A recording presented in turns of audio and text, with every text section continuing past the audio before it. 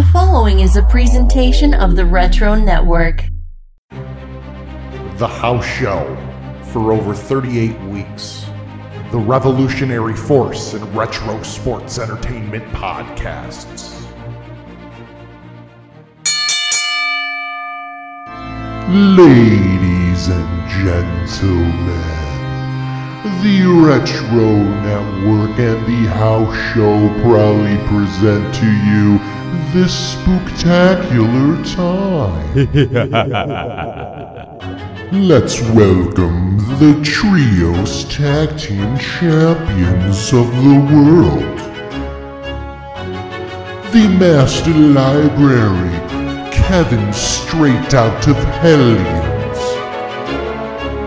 Sweet Maddie, Trick or Treats. And the Educator of Exorcisms.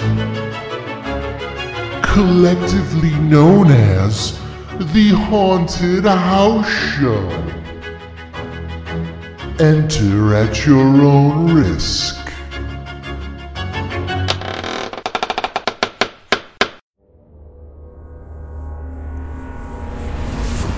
Halloween Havoc 2000. On today's card, we see the Natural Born Thrillers take on the Filthy Animals, and they take on the Boogie Knights in a three-way dance for the WCW World Tag Team Championship. In a hardcore match for the WCW Hardcore Championship, we see Sergeant AWOL battle Reno. In a tag team match, the Perfect Event takes on the Misfits in Action.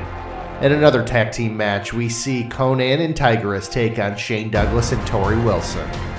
In a First Blood DNA match, David Flair battles Buff Bagwell. In a kickboxing match, Ernest the Cat Miller battles Mike Sanders. Vampiro then battles Mike Awesome. In a handicap match for the WCW United States Heavyweight Championship, we see Lance Storm and Jim Duggan take on General Hugh G. Rection. In a singles match, Jeff Jarrett battles Sting. Then for the WCW World Heavyweight Championship, we see Scott Steiner taking on Booker T. And then in our main event, in a handicap elimination match, we see Goldberg battle Chronic. Welcome everyone to our final edition of the Haunted House Show. Are you guys ready for the final edition of the Haunted House Show?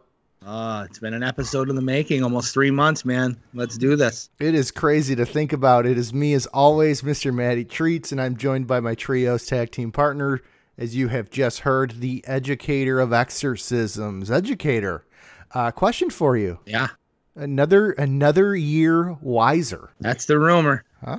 Happy belated birthday here. Of course, if you listened to the run-in, we talked about how the run-in went up a day before your birthday. What did you do for your birthday? Anything exciting? Oh, no, not too much. I ended up taking a personal day off of work on the 14th just to stay home because I've got a child that is on quarantine from school and my turn to stay home and be dad.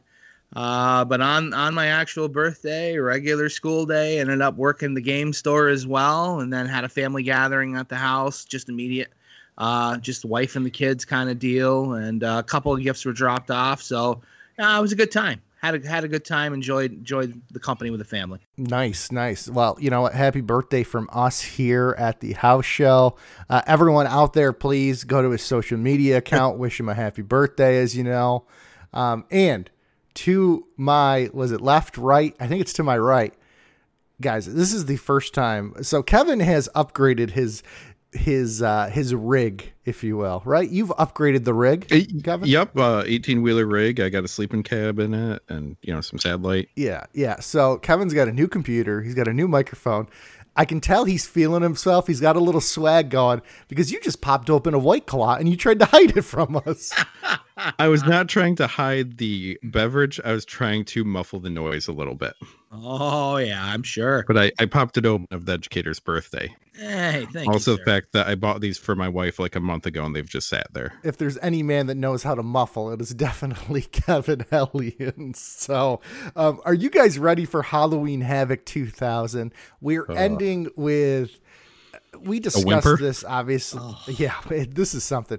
We discussed this for the In Your House pay-per-views where I said, I forget what episode it was, but it was a Mad Libs pay-per-view. That is what this really is a Mad Libs pay-per-view. This wasn't even an awful Monday Nitro.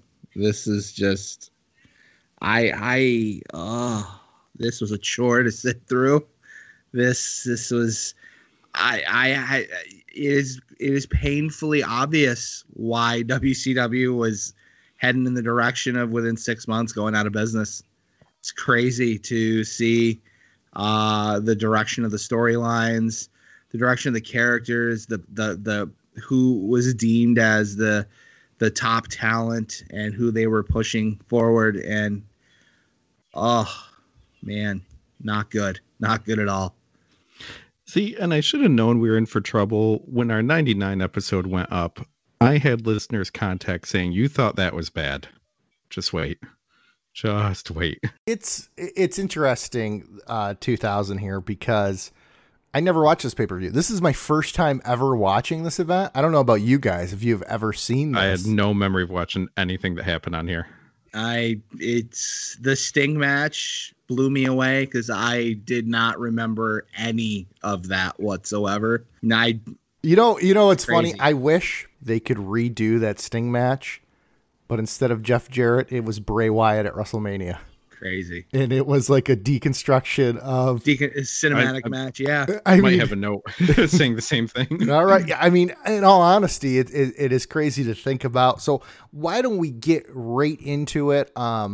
Because, the quicker we get through this, guys, the quicker we can go to next week's episode, the Gingerbread House Show, where if you think this is bad, just wait till you watch Santa with Muscles. Of course, if you want to join us, Santa with Muscles is on many streaming platforms. The one we've been throwing people to is 2x because it is free to watch. You just download the app. There's some ads on there. It is okay. It does make it seem a little longer than it is, but that's the way to go. Also, too, click in the show notes, fun.com. Save 15% off one item there.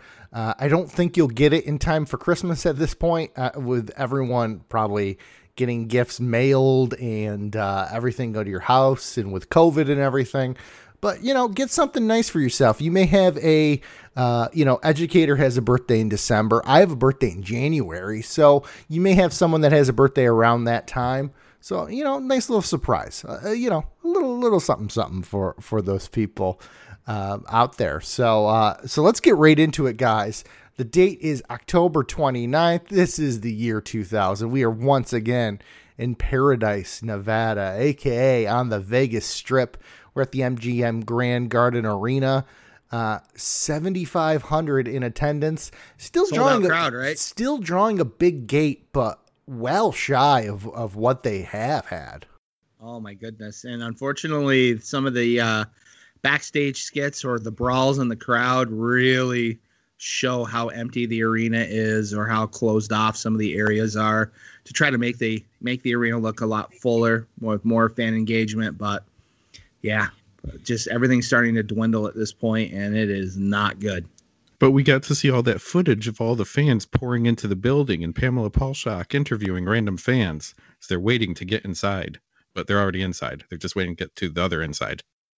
Yeah, so we get a video of the fans seem to be super excited for this event. The intro video is really weird. What's going on? And then we get basically what is a Raw set now with a big Jumbotron. There is the not Titantron. Yeah, it is just Halloween Havoc in name at this point. There is nothing Halloween related, and it's kind of sad where we started the event and they did little things. They had the orange canvas, and then we saw the sets, and then of course we got the Great Pumpkin Charlie Brown here in the previous pay-per-views. But now to have that completely wiped out, I mean, just what a sham this is as a Halloween Havoc event.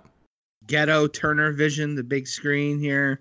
Yeah, it's that's what it was called. It was Turner Vision, baby. No, you're right. I know. And then it's unfortunate the shambles that we are heading in, and again, clear indication why we're ready to shut her right down in about 6-7 months. Who was it? Tony at the opening said, "This is sports entertainment." I was like, "Oh God, really? You were the wrestling company not that long ago. What happened?" Well, we know what happened, but Yeah. So this is presented by Backstage Assault. Now, educator, we got to ask you, because you do run the game store, how much does a copy of Backstage Assault go for nowadays? If we had a copy at the store, if it had the manual, maybe $4.99. And when I mean $4.99, I'm not talking PlayStation 5 $4.99. I'm talking $4.99. But what you're saying is you don't have copies in stock because it is the hottest gift of 2020? Probably the hottest selling PS1 game ever. Absolutely. So you know what? We're going to get right into it because, number one, this pay-per-view doesn't acknowledge that the announcers are there. I didn't even know who was on commentary until probably after this match, I would say.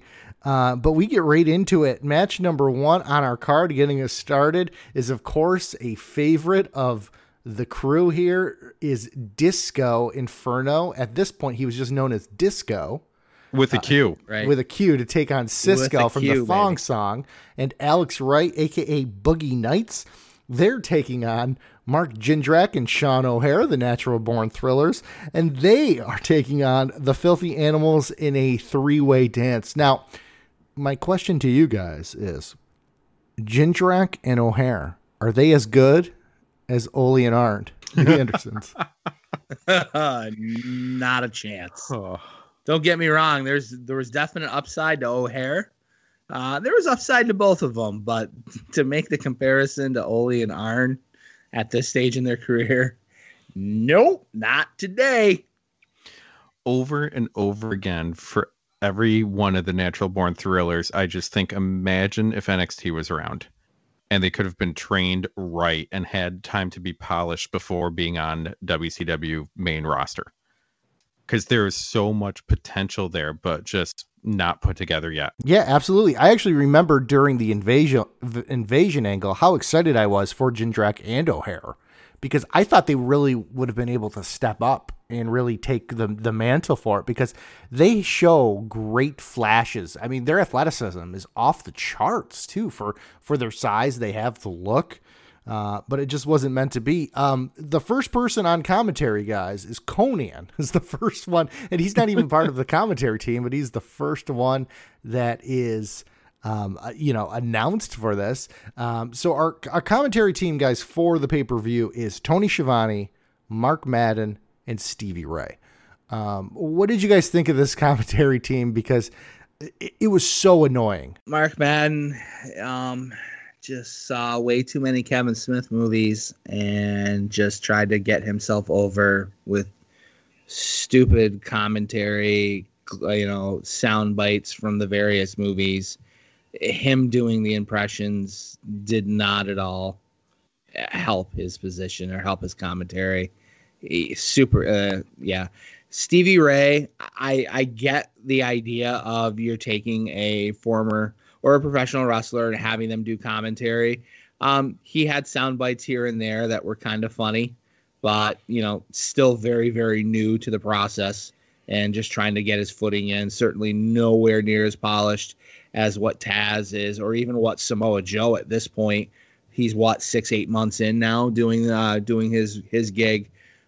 Just wasn't anywhere near the level, but, good to see that he was getting the opportunity. But yeah, Mark Madden can just eat a bag of. Do we have to censor that? I'll probably throw a beep in there. All right. Mark Madden is a court jester performing for the King. He's doing a show for one. I don't know who that one is. If it's Russo, if it's Bischoff, if it's whoever in the back. He's not doing a show for the fans. He's not doing a show for the benefit of the wrestlers or the action in the ring. He's doing a show for one person. And I would even be willing to bet that one person does not know Kevin Smith, has not seen the movies, and Madden's just flat out stealing the content and passing it off as his own. Oh, maybe. Yeah, no, probably. yeah, Mark Madden just... Was Mark Madden like an FM DJ? Because he was doing the backstage stuff beforehand. It was something. The commentary was really bad, but the action, though, I didn't think was that bad. It was very fast-paced, spot fest. I mean, there's no direction. I mean, it is nonstop. Would fit right in well with AEW tag teams, though. Pretty much, yeah. Some of the coverage I'm going to have for tonight, it's just going to be just random spot after random spot, just no real direction, no consistency, not a lot of storytelling going on in this show tonight. So anyways, educator, why don't you go ahead and break this one down? Now, before we get going, guys, we do have to mention that usually there's a little suspense when we introduce, who's going to call the match. But of course, if you remember, and I know everyone out there listened to last week's episode, is Kevin Hellions. We already know what your Halloween Havoc metal breakdown of the night is going to be, right? Did you say mental breakdown of the night? Well, maybe after this pay-per-view. Yeah, pretty much. But yes, you called an audible last week. Absolutely. And might I say, that match delivered.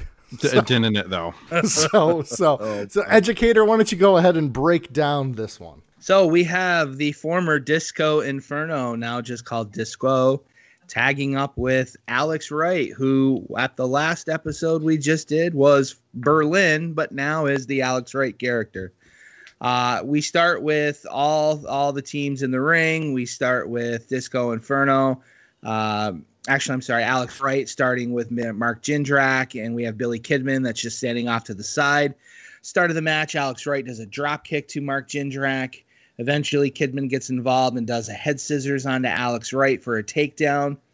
We see Rey Mysterio Jr. tag in. He tries to do a Bronco Buster to Alex Wright, but Alex Wright ends up putting his feet up, and Rey Jr. ends up crotching himself on the feet of Alex Wright. We see Mark Jindrak with an impressive tilt-a-whirl side slam when Rey Mysterio Jr. tried to do a springboard off of the middle rope. Disco and Rey end up doing a combination drop toe hold leg drop onto Sean O'Haire.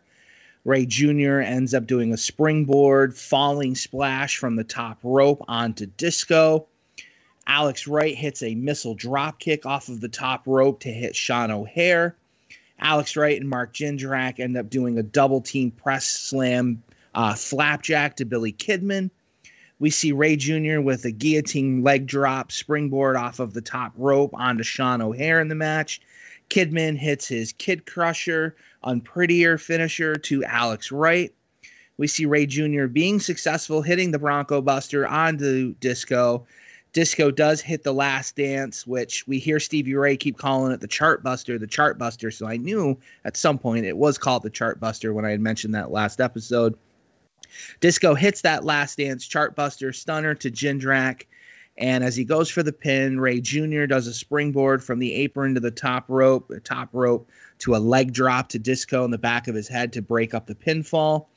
And then as a result of Disco being knocked down from that leg drop, Sean O'Haire takes advantage. He does his Shanton bomb off of the top rope onto a down Disco for the 1-2-3 pinfall victory.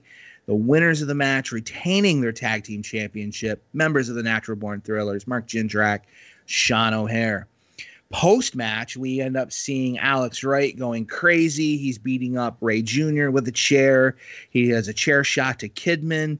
Conan, who's on commentary, threatens to do a run-in. He finally does do the run-in, but then Jindrak and O'Haire start stomping on Conan's back, supposedly injuring him, putting a very suspected question as to whether or not he'll be able to participate in the mixed tag match later on. As the beatdown continues from both teams, we hear Sergeant AWOL's music. He ends up doing a run-in and ends up breaking everything up.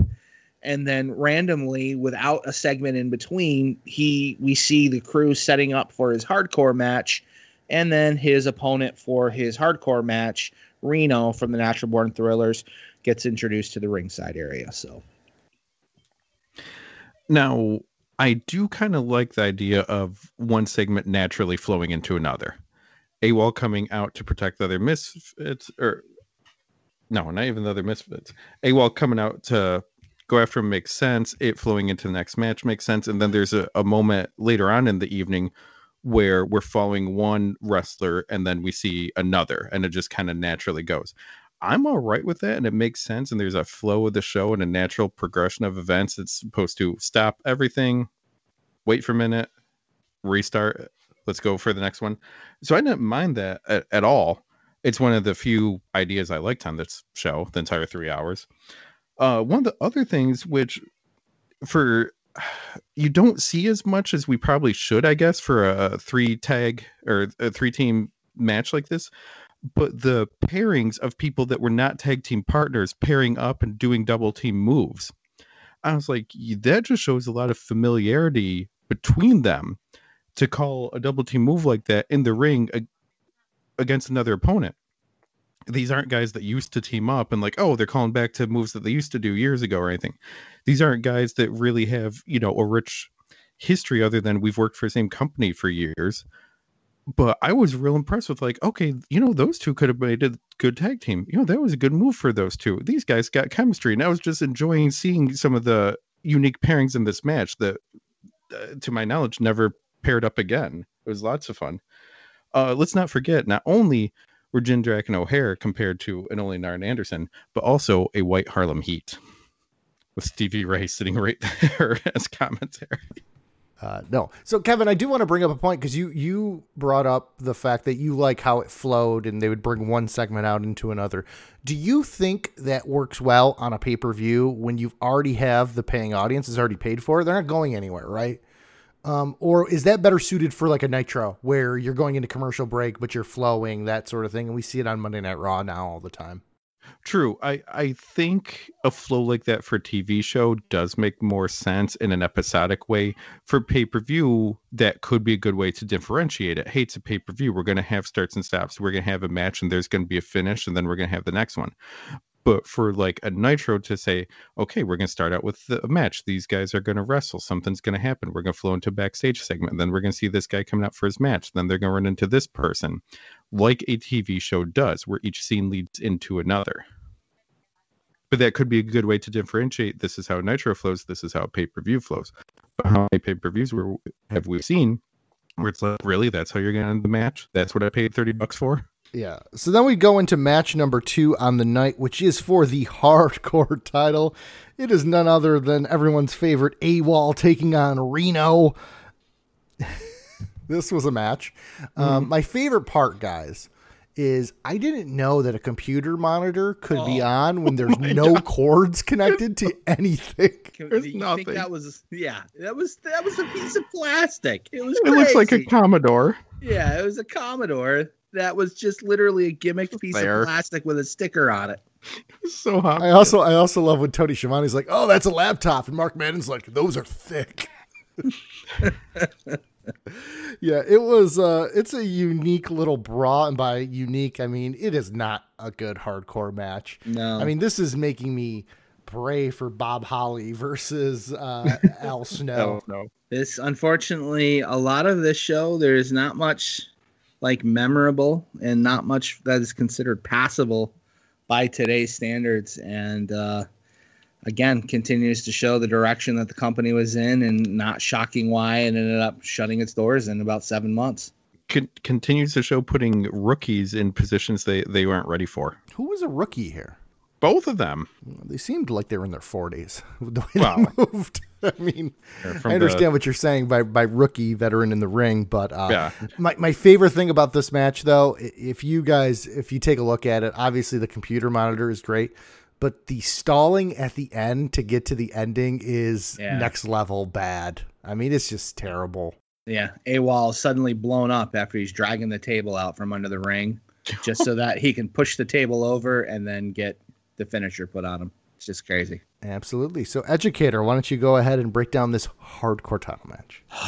Okay. So we have Reno coming to the ring, and he ends up doing a bunch of kendo shots, and then he does a flapjack to AWOL through a table that Sergeant AWOL had ended up setting up in the ring during the end of his previous match. He ends up getting a 2 count from referee Billy Silverman.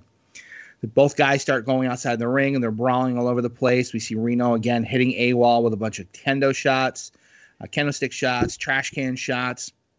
There's some really weak-looking offense from Reno with his trash can shots, not really making full contact with Sergeant AWOL, and AWOL selling as if he's just been hit with a shotgun blast. It's crazy.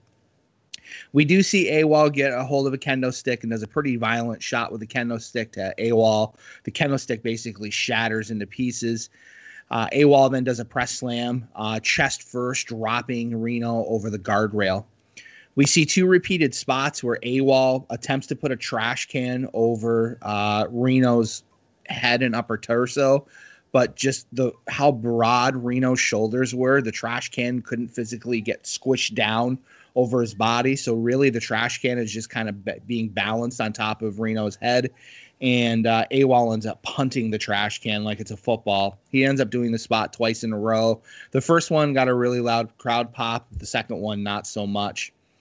Eventually, we end up getting to the point where Reno, they're fighting on the ramp, heading back towards the entranceway, and Reno ends up hitting 2 low blows to AWOL and then ends up hitting his finisher, the roll of the dice, which is a really decent looking twisting reverse neck breaker on the ramp. The commentary is like, why isn't he going for the pin? Why is he not going for the pin? Instead, Reno ends up taking and setting up 2 tables, stacking one on top of each other next to the ramp itself, and starts to set up AWOL for a suplex for into the double tables. But AWOL ends up reversing atomic drop like side suplex and drops Reno through those double tables for a pretty decent spot. We see a bunch of backstage brawling. They're eventually over by the ramp, and it kind of shows like how sectioned off the building is for staging and how empty the building truly is. I don't think it was really a good look for WCW to end up doing this particular camera angle. Backstage, we talked about it. There's a couple of computers that are on a random table. AWOL picks up the monitor to one computer. It's so obviously gimmicked. It's a plastic monitor. That is it. And he throws it and whips it around as if he's going to, take out Reno with it, but is unsuccessful in both attempts with the monitor. We see the men brawling towards the go position, which is WCW's version of the gorilla position, where the backstage agents and producers are hanging out. And just randomly, as they're brawling, AWOL decides to sucker punch Fit Finlay for some reason. No explanation why he did it or for whatever reason, but the announcers are like, he's crazy. He just hit Fit Finlay, one of our agents. Eventually, the guys brawl back towards ringside. There's a bunch of garbage can spots. Random metal pans that are smashed over AWOL's head. Eventually, AWOL, recovers back, throws Reno into the guardrail.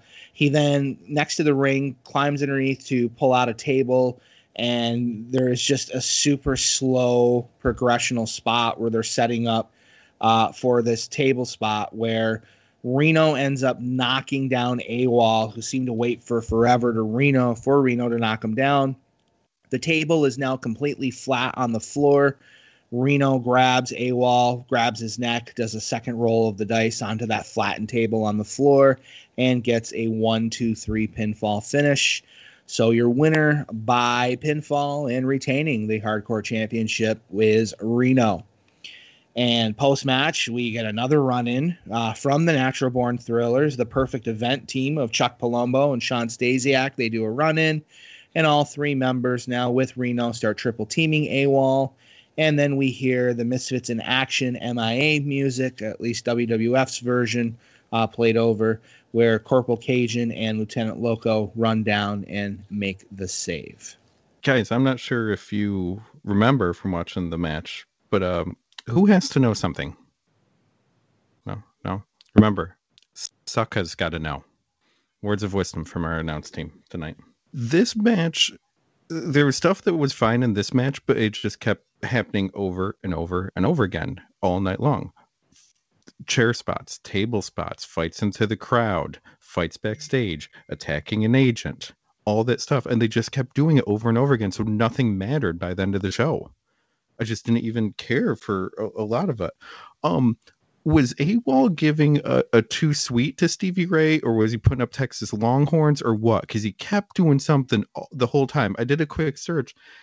As far as I can tell, he didn't go to college, and he's not from Texas. So I don't think it's Texas Longhorns, and Stevie Ray was NWO, but he was black and white, black, whatever. AWOL was not. I'm like, what are you doing? You're just trying to make friends with him? The other thing is, So I started paying attention. They said he threw him into the support lights, and I thought, what the heck are support lights? And there were some lights on the guardrail. I'm guessing for someone's entrance or to do a spot or whatever. But then we see the drunk blonde Vegas girl in the front row who gets in everyone's face for the rest of the evening. Very obvious wig she's wearing, by the way. Oh my god, she is my fan of the night, and that's saying something for this show too. She is in everyone's face. I'm amazed she didn't get thrown out because she's there through the end of the show. And clearly inebriated from the start. Popcorn guy got thrown out, I'm sure. Popcorn guy got thrown out for sure. We'll talk about him. We'll talk about him later. So after the match, we get a Shane Douglas talking to the Natural Born Thrillers. So this threw me off, guys. Because I know exactly where you're going. You too? Crazy. Because they don't tee it up as the No, they don't. As it happened earlier in the night. So they just cut to it. Uh-huh. And then Implying the it's people live. that just ran out and were in a match are in just street clothes. In street clothes, backstage, not blown up, not injured. We see Shane Douglas, talking to Mike Sanders and the rest of the Natural Born Thrillers. And you're like, what in the world is going on with the space-time continuum here? We just saw 3 of these guys out in their ring gear, and now they're magically backstage. And then they decide maybe 3/4 of the way through the segment, throw up the graphic in the lower left corner. Earlier today, it's like, oh, okay. Well, that kind of explains things. There you go. Production's going really, really well for this show. It was fantastic. And then we followed that up with Goldberg. Does he have a concussion? Maybe not. And that is when we finally get introduced to our announced team of Tony Schiavone, Stevie Ray, and Mark Madden when they get the shot at the announce table. And then we get another segment where Chronic is worried about Goldberg. And then we get an impromptu match, because why the hell not at this point? So our impromptu match, of course, is the MIA, the Misfits in Action, taking on the Perfect Event. Of course, this was from the run-in that happened in the previous match. So I hope everyone's keeping up with this. It's tough. We keep hearing the same entrance music for the Natural Born Thrillers like 5 or 6 times through this whole night. They're involved in like 4 matches. It's over the top insane. And we're trying to cram this particular group down our throat. And the rookies are just, they're not really holding their own. And I shouldn't say rookies too bad, because Sean Stasiak, prior to this, he had a run in the WWF and was trained a little bit in Stamford, Connecticut with Dory Funk's group and all that. But yeah, just let's throw another one on the card just to fill up the card. Hopefully we're not worrying about going too long this year. Also, Stasiak's second generation. He should just know better. But you see they have a huge botch later in the night where he and Palumbo are clearly lost, not where they're supposed to be, out of position entirely. Lieutenant Loco's still new. At least Corporal Cajun there has a family lineage as well. I can't imagine he called this match. Yeah, absolutely. Also, too, guys. All right, so match number 1, I thought the commentary was the worst thing. Okay, match number 2, the computer monitor was amazing. Palumbo's sleeper hold here, twice, where his hands in front of the guy's face. Mm-hmm. Yeah. Not good. And then I think whoever was on commentary is like, oh, he doesn't have it cinched in. Right. It's just, Mark Madden. But I'm not the guy that breaks down the matches. The educator breaks down the matches. So, educator, why don't you break down this impromptu match? Oh, baby. So all 4 men start in the ring. We start with a schmoz brawl until we end up having double drop kicks thrown that knock Palumbo and Stasiak out to the floor. When they eventually gathered their composure, got back into the ring, we see Palumbo and Stasiak trading back and forth with Lieutenant Loco, who is Chavo Guerrero Jr. The thing that stood out for me is like how ridiculously huge Palumbo and O'Hare are when standing next to Chavo in this match. It's crazy how much Palumbo and O'Hare are bumping for Chavo. I don't know if it's just respect for the Guerrero family and the lineage, or just doing what they're trained to do. It's just there's a lot of unrealistic work in this particular match that just didn't sit well with me. We see Lieutenant Loco with a belly-to-back suplex to Palumbo, and Corporal Cajun gets a quick tag, and he leaps off the top rope to drop an elbow onto Palumbo. We see Corporal Cajun with a top rope clothesline, or a second rope clothesline, I should say, onto Chuck Palumbo. There's teased distension between Stasiak and Palumbo as they're kind of arguing with each other when there was a tag and they were trying to set up for a double team maneuver. Eventually, they are successful in hitting a double team flapjack onto Lieutenant Loco, dropping him belly first into the middle of the canvas. We see Sean Stasiak with a set-out power bomb onto Lieutenant Loco. Corporal Cajun has to run in and do a breakup for the pin. When Palumbo tags back in, he ends up catching Lieutenant Loco, who tried to do a crossbody off of running the ropes. He catches him for doing a fall-away slam. He does a cocky 1-foot cover onto Lieutenant Loco's chest and only gets a 1 count. Corporal Cajun does get in for a hot tag. He does a couple of quick clotheslines, but then when he starts to celebrate and gain adulation from the crowd, he ends up getting hit from behind by Stasiak and gets dropped to the canvas. Palumbo and Stasiak continue to tag in and out. We see Palumbo Irish whip Cajun into the ropes, and he does hit a sleeper hold on the Corporal Cajun. The referee, Scott Armstrong, does the 2 arm drops, and then we see the comeback. When Cajun does do a comeback and escapes the sleeper, he hits the ropes again, only to be caught for a second time by Palumbo for a second sleeper. And again, it was just a very weak-looking sleeper attempt by Chuck Palumbo. Cajun does eventually escape and hits the a springboard facebuster onto Chuck Palumbo. Both men end up tagging out, so we got kind of hot tags for both Lieutenant Loco and now Stasiak coming into the ring. We see drop kicks by Lieutenant Loco onto both opponents. Now all 4 men are brawling in the ring.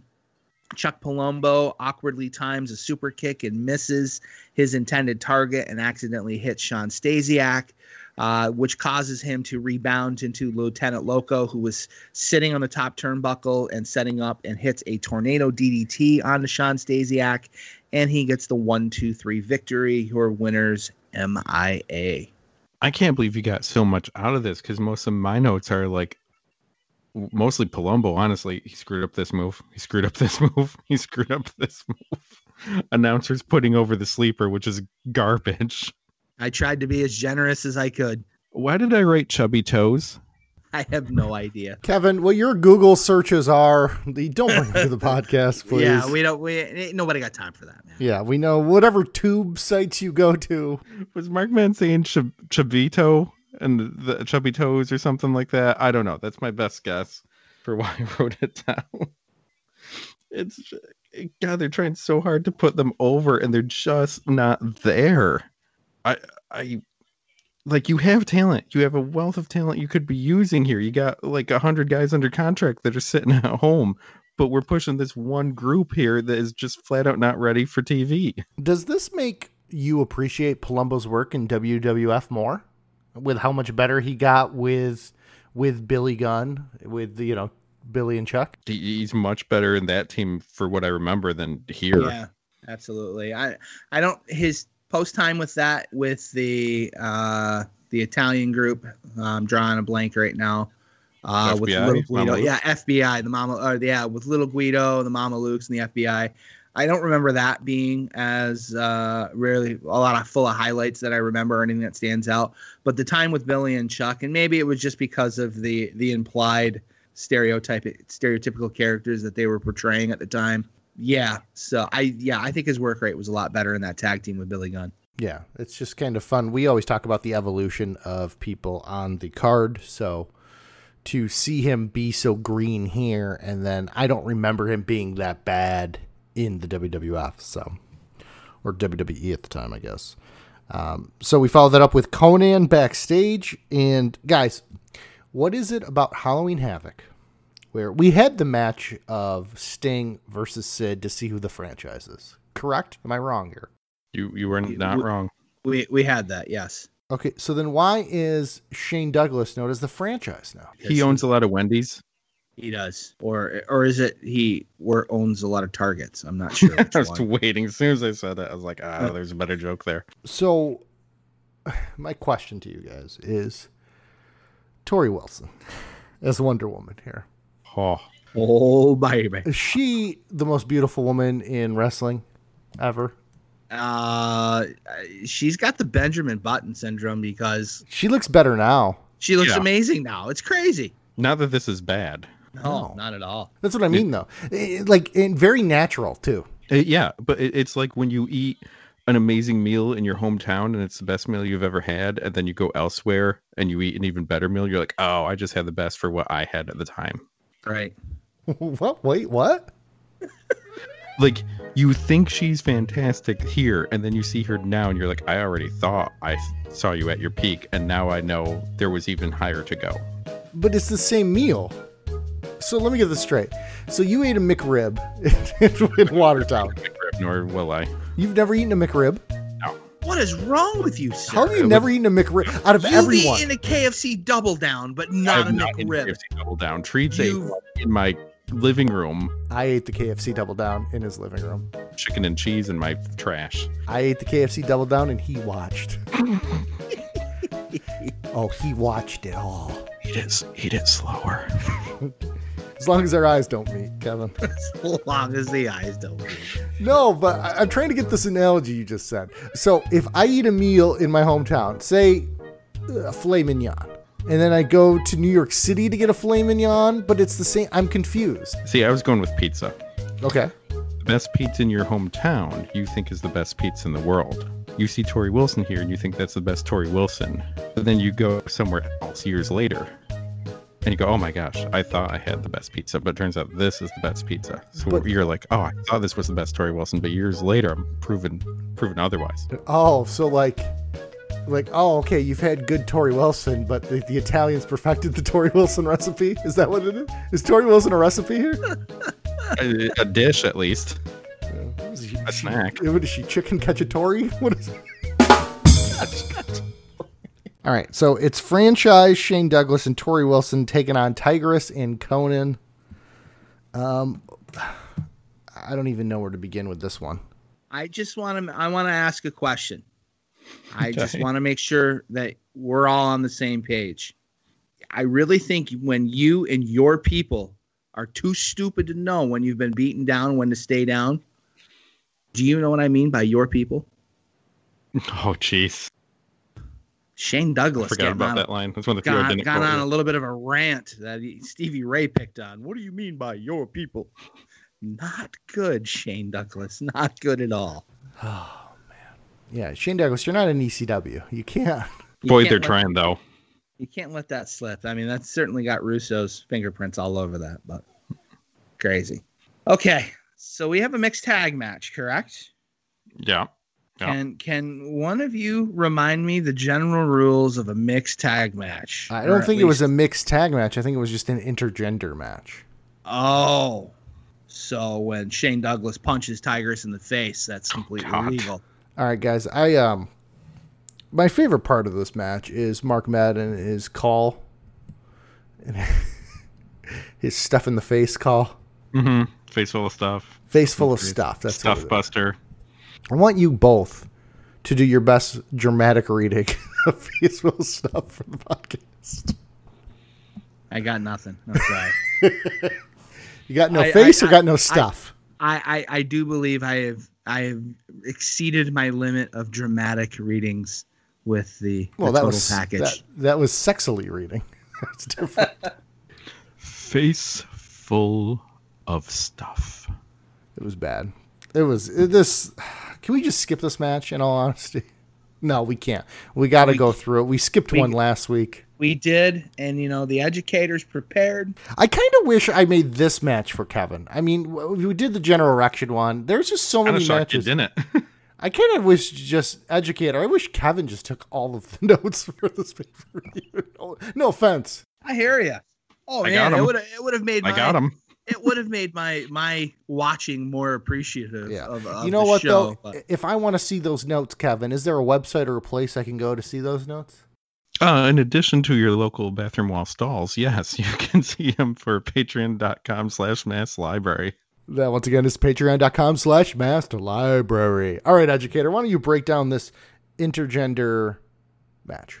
So we got Shane Douglas and Tori Wilson in the ring. Tori Wilson bringing the extra hot in her Wonder Woman gear. I wish she didn't have like 3 or 4 inch heels on so she could be a little bit more mobile.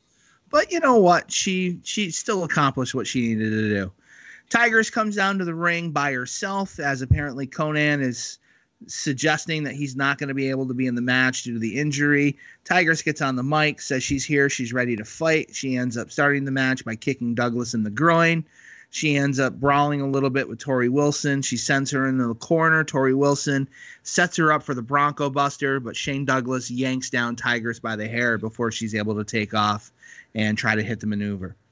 Conan finally does a run into the ring, and he gets involved in the match. He ends up, Shane Douglas and Tori Wilson do a double Irish whip to try to clothesline Conan. Conan rolls through and ends up doing a double clothesline to both Tori and Shane Douglas. Tigress and Conan end up taking both of their opponents down to the floor. They're kind of brawling back and forth, doing what limited spots they can for the ladies. Eventually back in the ring, we see Tigress come off the top rope for an axe handle and an arm twist onto Shane Douglas. Tigress does 3 arm twists to Shane Douglas, and then Shane Douglas just sucker punches her in the face to knock her down because, you know, it's a intergender match, so why not? Tori Wilson is tagged in and charges Tigress in the corner, and Tigress ends up lifting up her boot to kick her in the gut, and then Tigress hits the X Factor like Bronco or face buster to Tori Wilson and gets a 2 count from referee Charles Robinson. Tori Wilson tags back Shane in. Shane Douglas actually sits on Tigress's back and does the equivalent of the Steiner recliner or camel clutch for a moment. Eventually, Tigress is able to escape. Shane Douglas ends up doing a form of a crossface chicken wing onto Tigress. Tigress is able to slip out and roll around the ring, and she does make a tag to Conan. Conan comes in, does a back body drop, does a snap nair takeover to Shane Douglas, and as Douglas is seated in the middle of the ring, Conan hits a seated drop kick. Tori Wilson has to come in and do an eye gouge to make the save for the pinfall count. Tigress ends up hitting the Bronco Buster onto Tori Wilson, but Tori Wilson had pulled Charles Robinson in the way, so really Tigress had Bronco Bustered Charles Robinson so that, you know, Robinson got a face full of stuff. Continued schmaz back and forth. We see Douglas clotheslining K-Dog over the top rope.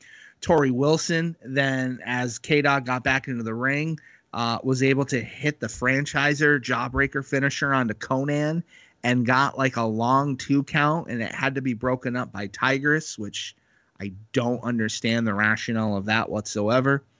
Right after that pinfall attempt by Tori Wilson, Conan gets up, calls for Tigress to help do a double Irish whip to Shane Douglas. They kick Douglas both in the gut, and they do the double X Factor face buster, and Conan pins Shane Douglas 1, 2, 3 for the pinfall. Tigress and Tori should not have been put in these positions. Should not have been expected to wrestle as much of the match. Certain moves should not have happened. They should not have been left on their own in the ring at times. That said, Tigress absolutely bust her ass in this match.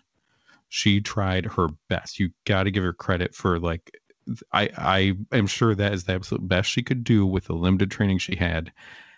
And for where she was, she did well. Tori Wilson tries. I was shocked by that franchiser move. I was like, oh, okay, good on you. And then getting the 2. The liberties taken on the women here were just cringy and felt bad and everything. And I was just feeling like someone, Russo, is a misogynist to put them through this. Felt bad for them, but you know, it leads to a Hall of Fame career. Conan's not in WWE Hall of Fame. Shane Douglas isn't. There's Tori Wilson. It's for matches like this. It's a whole thing. Just the frustration on your face. Yeah, I was waiting for it. Yeah, that Hall of Famer, Tori Wilson, joining the Hall of Fame Bella Twins. The thought of them coming back makes me want to just cancel my subscription to the WWE Network. Are they coming back? It really does. There's talk about them getting back in the ring. Oh, yeah. Really? That's what the ratings need. Yeah. I just don't see it happening. Well, they've been sent to train again along with Keith Lee. So. It's Keith Lee, the Bella Twins, and Ronda Rousey training at the Performance Center. Pretty much. Poor Keith Lee. All right, so we follow that up with Mean Gene talking to David Flair, and David Flair's got lab tests in his hand. I mean, I'm not making this up, guys. This actually happened. Yeah. David Flair's wrestling career. Did he want to be a wrestler at all? I mean, was he always played up as a joke? It's hard to say. I mean, at the beginning when he first came in, before the whole big swerve with Russo and him turning heel on his father, it just seemed like they were trying to cram him down our throats, similar to how Bill Watts did with Eric Watts. I don't know whether or not it was really a true passion. I know the younger brother, Reed, was, big into amateur wrestling, and he was professionally trained, and he was working shots on indies and I believe in Japan. But for David, he had his run here. He had a call up. He was brought in for a cup of tea, basically, in WWF, involved in that angle with Undertaker Flair at WrestleMania 18 briefly to set up that feud. But after that, no. I kind of feel like they brought him in. He kind of accepted, and everyone else kind of accepted. You're not going to be your dad. Here's your limit. But he liked being in that role. He's kind of a comedy wrestler. He's kind of, the guy that gets beat up, but he had numerous entertaining storylines and segments and goofiness and all. He wasn't a great wrestler, but I think he fell into the role that he ended up in pretty well and did well at it. Putting him in the tag team with Crowbar, Daphne too. With Daphne, certainly kind of hid some of his deficiencies as a full talent, and allowed the other two to try to mask what he was lacking. Plus, he got to date Stacy Keibler out of it. So. Yeah, I mean, that's a win rate. That's a Hall of Fame right there. All right, so why don't we go to match number 5 on the night? It's Buff Bagwell taking on David Flair. And it wouldn't be a Halloween Havoc if we didn't either have Buff Bagwell or Lex Luger turn here, because it's happened like in 4 straight pay-per-views. And we got to follow it up with this one. Oh, God. All right, so this is like a nothing. Am I crazy? Is this a nothing match? No, you're not crazy. It's an absolute nothing match. It is meant for Buff to basically mock David Flair. It is David Flair to do goofy comedy stunts to have him portray that he is the son of his old man, and then there's the random heel turn at the end with Lex Luger. So yeah, it's a nothing match. All right, educator. Well, let's see if you can turn nothing into something. Oh, I thought that was his breakdown. That's about what it deserves. Is that it? Are we done? No, we're not done. We're gonna take some chicken shit and turn it into chicken salad. All right, so we see Buff at the start of the match flipping off David Flair in the middle of the ring. Buff with a scoop slam and a clothesline to David Flair. We see a kick in the gut and a swinging neck breaker by Buff to David Flair. David Flair tries to get some offense in. He attempts to do a sunset flip, only for Buff to basically hold his balance, do a quick pose, and then just punch David Flair in the head to escape that cradle attempt. We see a corner Irish flip by Buff Bagwell to David Flair. David Flair does his father's spot, the flip-flop flowsy over the top rope, head first over the top rope. He ends up landing on the apron just like his father would. And then he ends up climbing up to the top rope as if he's going to be successful with a dive, only for Buff Bagwell to catch him and do a press slam off of the top rope into the ring. Buff Bagwell then corners David Flair and does a mounted 10-punch corner, or 10 mounted punches in the corner for the crowd to count 1, 2, 3 to 10. And then when he drops down, David Flair ends up flopping around and kind of strutting like his father would. And then he ends up doing a face plant as a result of the punishment from the 10 punches. We see Buff Bagwell rip off David Flair's shirt and causes him to do a pose for crowd laughter. But Flair ends up doing a mule kick very similar to his father would to kind of knock Buff Bagwell off his feet to the floor. We see Flair sending Buff out to the floor. He tries to ram Buff Bagwell's head into the steps. Bagwell ends up blocking it. Flair ends up doing a body slam instead to Buff Bagwell on the floor. He peels back some of the protective floor mats. He sets up to do a pile driver to Buff Bagwell on the floor, but Buff Bagwell ends up just doing basically a back body drop to David Flair onto the floor. David ends up recovering, ends up picking up a chair and tries to do a chair shot, swinging the chair to Buff, whose back was against the corner post, but Buff moves out of the ring, or moves out of the way, so that David Flair ends up smacking the ring post with the chair. David Flair ends up tossing the chair into the ring, and Buff Bagwell is actually able to intercept the chair. He picks up the chair and hits David Flair in the head over the top rope onto the floor. And then immediately there, I'm like, well, wait a minute, why isn't this a disqualification? And then I processed the whole idea that this is a DNA match, which I guess meant that it was a first blood match, so anything is fair game. So David Flair is busted open on the floor. The referee goes to check him. He doesn't see any blood yet, but then commentary does allude to the fact that David Flair is busted open. He ends up crawling back into the ring, but Buff had then sat up on the second turnbuckle.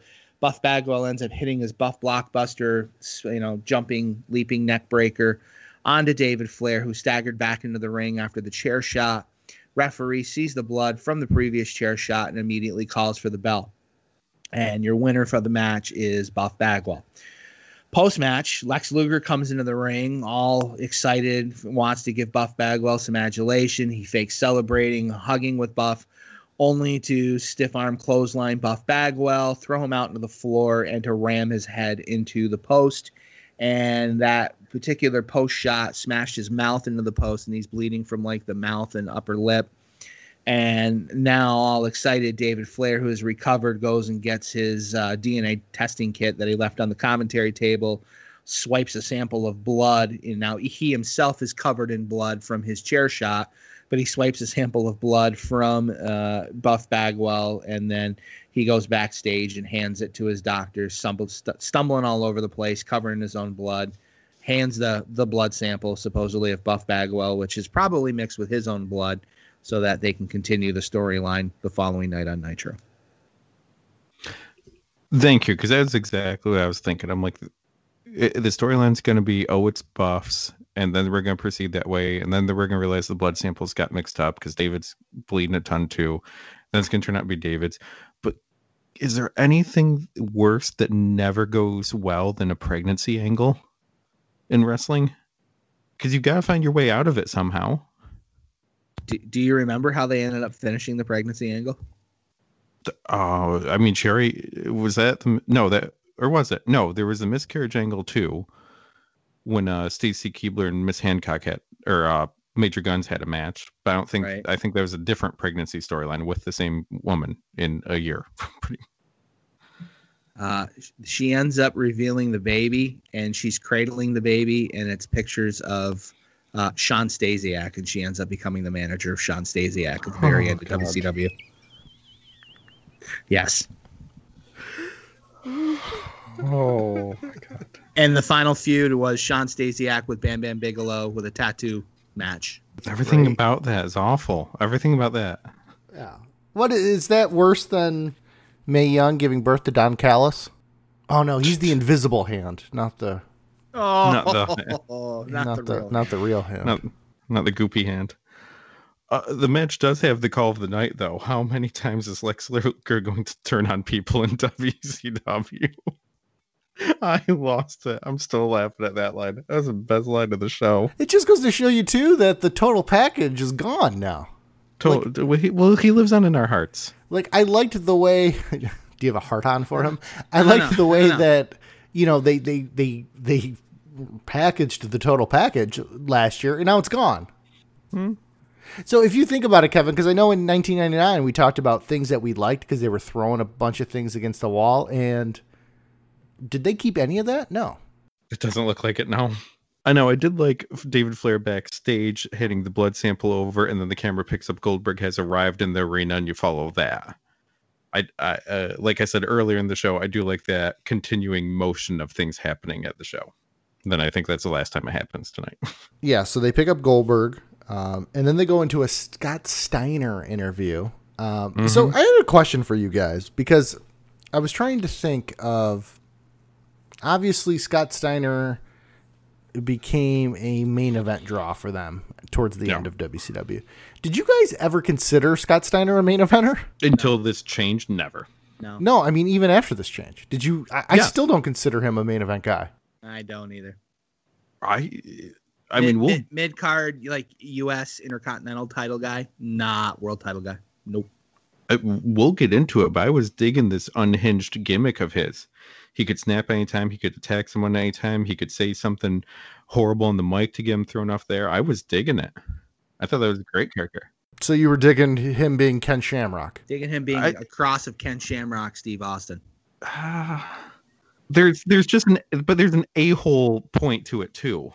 To me when once he seemed to get too big, it felt like his in-ring work suffered from it, because he was so agile and athletic when he was in the tag team and even coming up. But then once the bodybuilding overtook everything and his look overtook everything, to me, it was always like he traded the look for that extra athleticism that really set him apart in ring. I would take 1989 to 92 Scott Steiner tagging with his brother in a New Japan match any day of the week compared to this singles run that he had post NWO.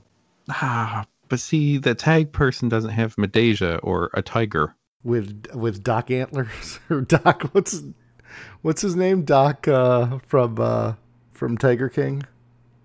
I've never watched Tiger King. So you didn't hear about this? So okay, this is a little. I'm aware of the show, but yeah, I can't say I've ever wasted my effort on Tiger King either. Okay, so of course Tiger King, Joe Exotic. You guys know the story about how he runs his own exotic zoo and stuff like that.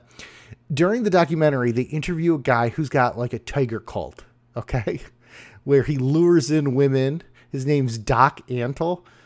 Lures women in and seduces them, and then they become like his sex slaves and stuff. He's the guy that walks out Scott Steiner with the tiger. Like they show a video of him walking out Scott Steiner during Tiger King. All right. Yeah, now you're going to watch it. Tiger King, a fascinating documentary if you have not seen it. Garbage television, but garbage television at its best. Back to Halloween Havoc. Same. Speaking of garbage television. Okay, yeah, I was just curious because I never considered Scott Steiner to be a main eventer. He never clicked in my head. And then I remember him coming into WWE and everyone like, oh, Scott Steiner's there. That was great. Bad. Yeah. And then they just buried him but I didn't think he was as good as Triple H. Like the Rumble match buried himself. I'm True. sorry. He had all the hype. He had the train behind him. His in-ring work, and could it be a little bit because of Triple Hunter, not wanting him to get over? Very well could be, but he didn't do himself any favors by stumbling and botching a bunch of stuff in that match. This pay-per-view, the one thing that it did make me want to do, these pay-per-views make you want to go back and watch certain things. 2 matches I do want to see. I do really want to watch that Scott Steiner Triple H match again. The other match I really want to watch is that Booker T, Buff Bagwell, and a Raw to see if it is as bad as it was, or if the crowd was just crapping on it because it was WCW and not a WWF product. But why don't we go into match number 6 on the card, which is above average Mike Sanders taking on Ernest the Cat Miller in what is a boxing match, mixed martial arts kickboxing match. Okay. In a kickboxing match. What the hell's going on here? I don't understand how they get to the end with the franchise Shane Douglas coming out. He's babysitting Natural Born Thrillers because Kevin Nash couldn't be there. And we know Kevin Nash and Shane Douglas go way back and have been longtime friends. So he's the leader by proxy. Well, thank you for clearing that up, Kevin. Mm-hmm. What did you guys think of above average Mike Sanders? Average Mike Sanders. Nothing really good on the mic, honestly. That's about it. That's it. I was not impressed with his. I mean, granted, I'm looking at just this particular kickboxing match, and I've remember his run at the end and the close of WCW, but there's obviously a reason why he wasn't picked up when the place shut down and wasn't featured on television. I think maybe he was brought in or was considered to be brought in. Maybe he was sent down to HWA for more training and whatnot. But there's a reason why we never really heard from him after his run here. Put him as the talker for the Thrillers because none of them can really talk, and that should have been it for him. All right, so why don't you go ahead and break down this kickboxing masterpiece? Masterpiece, huh? I'll tell you, after watching this, boy, was I ever clamoring for a Mark Marrow Butterbean boxing match again. I'd rather watch that. The only thing that was good about this match was the eye candy that Miss Jones was. So we have supposedly 3 2-minute rounds, and the only way to win this match, according to the commentators, was by knockout. Do you gentlemen remember this match finishing by a knockout? It was when Mike Sanders had a lightning kick, if I remember Mark Madden's call. Oh, a lightning kick. That's right. Okay, so the very first round, we see the Cat with a bunch of jabs and a kick to the face to Mike Sanders. It knocks him down. Referee takes forever to do a count, but we end up getting a 9 count and Sanders getting back up to his feet. We see the Cat following up with a few more jabs in the corner, and he does a leg sweep to take Sanders down again. And we get another 9 count for Sanders, and he does make it back up. They continue for the next 10 to 12 seconds, and the ring bell rings. In the corner, we see the Natural Born Thrillers trying to provide encouragement for Mike Sanders, feeding him some water for him to spit in the bucket, trying to get everything up and going to get him all fired up for the next round. In the second round, again, we see lots of jabs and kicks by the Cat, Ernest Miller. We see another leg sweep that takes Mike Sanders down and knocked him down pretty hard. We get another standing 9 count. Sanders is knocked down again by the Cat after a juke and jive punch where he ends up doing a split in the ring and then punches upward, knocks Sanders down again. And we get a forever to be counted 9 count, and the bell eventually rings. During that particular knockdown, we see Palumbo and Stasiak outside of the ring. They're arguing back and forth about whether or not they're going to throw in the towel and call off the match. And then suddenly we see Shane Douglas at ringside trying to get everybody to cool down and talk encouragement to Mike Sanders. In the third round, the round starts, but the referee is not in the ring. He's out on the floor trying to separate Stasiak and Palumbo, and Shane Douglas, who's also trying to separate Stasiak and Palumbo. We see the Ernest the Cat Miller hit a pretty cool-looking cartwheel kick to knock Sanders down. Sanders is cowering in the corner once he eventually gets back up after the standing 8 or 9 count. And we see the Cat doing lots of jabs in the corner. Chuck Palumbo jumps on the apron to distract the referee. Shane Douglas also jumps on the apron. He wraps a chain around his fist, and he knocks down Ernest the Cat Miller for a count.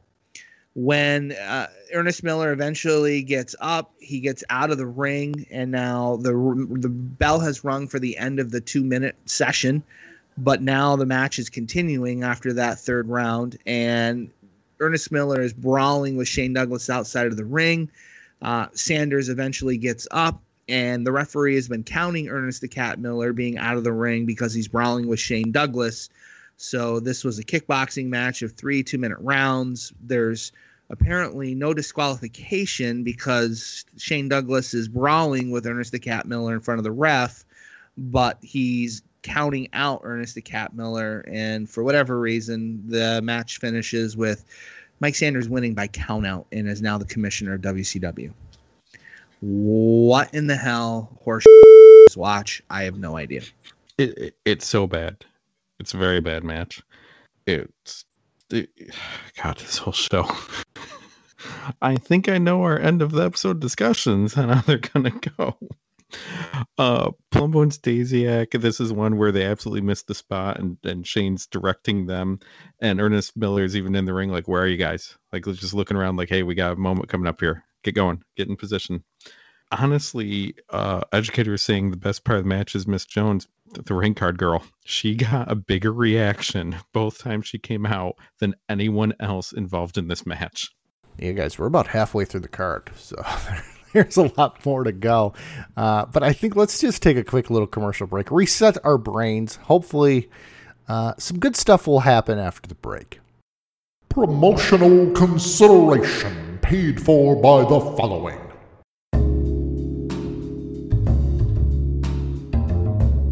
Are you sick of listening to the same old boring wrestling podcasts?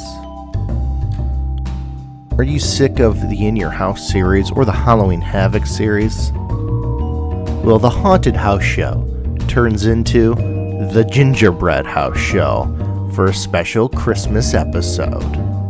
Dropping on Christmas Eve on the Retro Network podcast feed and the House Show podcast feed. So join Maddie Treats, the Educator of Excellence, and the Masked Library Kevin Hellions as they dive headfirst into covering the holiday classic, Santa with Muscles. Hawk Hogan stars as Blake Thorne, a conceited self-made millionaire who sells bodybuilding supplements and equipment that has his picture on them. One day, while recklessly playing paintball, he is targeted by the police. He is chased to a shopping mall where he hides by putting on a Santa costume. He slides down a garbage chute to try to escape, but he bangs his head, resulting in amnesia, and he starts to begin to think he is the real Santa Claus. And you know what happens after that? Hijinks. Hijinks is what happens. So join the Trios Tag Team Champions of the world as they start a new holiday tradition. So pour some eggnog, turn on the Yule log, and let's watch Santa with Muscles. Coming December 24th to the Retro Network.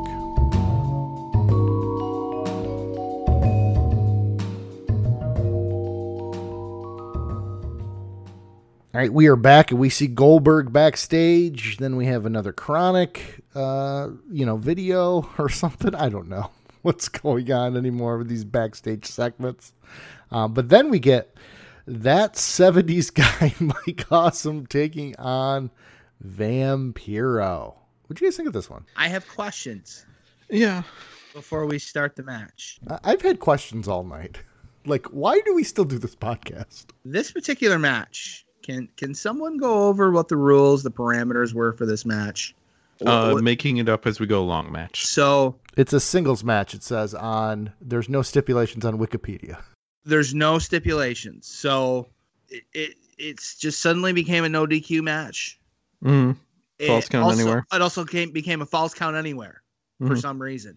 Middle of the match. What the hell is going on? What are we watching? Well, you don't know, but halfway through the match, a little sign in the corner came up that said earlier tonight. So earlier tonight. Yeah, it was something. My favorite part, though, of course, has to be the fan that gets involved. The popcorn fan, baby. It's everyone piling on him. Did you like that 70s guy gimmick? What is the gimmick? If he has Farrah Fawcett hair, and that's the gimmick. Yeah, that's basically Did he steal Lex Luger's hair? No. Certainly didn't steal mine. It's what got me is like ECW. Mike Awesome comes in as this giant, and he's just such a beast, and that's how we see him. Then Vampiro is like not that much smaller than him, right? And I just never thought of Vampiro as that big too. And Awesome, I mean, he physically he looked good. He looked jacked. He had abs. Looks great. Why were they not doing more with him, and why were they saddling him with this stupid gimmick? I don't understand it. This is a match of one move. It's a good move. It's a match of one move. The finish. Yeah, that powerbomb is insane. So why don't we go ahead and Educator, break down Popcorn Guy. Oh, baby. So we see Mike Awesome with a shoulder tackle that sends Vampiro out to the floor to start the match. We see Awesome with a running leap and dive over the top rope to tackle Vampiro. And we start to brawl near the aisleway and over by the guardrail. We see Awesome throw Vampiro over the guardrail into the crowd. And when he tosses Vampiro over the guardrail in the crowd, he ends up plowing into one of the security guards, a female who had her back to the crowd or back to the ring side area as she was more facing the crowd that she's supposedly screening. We see Mike Awesome with a cool springboard from the floor to the rail and then he does a diving clothesline from the rail towards Vampiro into the crowd. We see brawling going all over the place. We're starting to head up a set of stairs going into the lower bowl. Vampiro ends up finding a random microphone stand that he reaches for, and he picks it up and he hits Mike Awesome with it. Vampiro then looks towards the crowd and he ends up finding an old man's cane that he picks up and swings it a couple of times onto Mike Awesome. And then we see a random fan who apparently had a little bit too much to drink and was a little too fired up throw a box of popcorn and smashes a box of popcorn over the head of Mike Awesome, and then proceeds to dive on him to do like what appears to be a diving headbutt to Mike Awesome, who immediately realizes what's going on. He begins to attack the fan. Mike Awesome does, and then we see both Vampiro and a whole bunch of security just dive on top of the fan. And yeah, I'm sure that fan had an interesting 20 minutes after that particular incident. The guy Awesome and Vampiro continue to brawl back towards the ringside area. We see back into the ringside area, Vampiro do a diving clothesline off of the announce booth's table to Mike Awesome. Vampiro throws 2 chairs into the ring, specifically sends one to Mike Awesome. He carries his own into the ring with him, and we end up having a dueling chair contest where they're swinging back and forth at each other. Eventually, Vampiro wins by knocking the chair out of Awesome's hands, and then Vampiro does a weak attempt at a Van Daminator by tossing his chair to Mike Awesome and does like a roundhouse-like kick to the chair, and ended up being a weak chair shot to Mike Awesome. Vampiro does an Irish whip to Awesome into the corner, and Vampiro gets kicked in the gut by Awesome, who is rebounding. Awesome ends up climbing to the top rope, and Vampiro ends up botching what appears to be an over-the-head belly-to-belly suplex or throw. The camera angle made it look really, really weird how they shot it, but Mike Awesome could have been substantially injured by this throw from the top rope to the canvas. Vampiro does go for a 2 count, gets a long 2 count from referee Billy Silverman. Vampiro does climb to the top rope, and it appears that Vampiro was doing a seated senton to Mike Awesome, but I believe the intent was Mike Awesome was supposed to catch him and do a sit-out power bomb from that.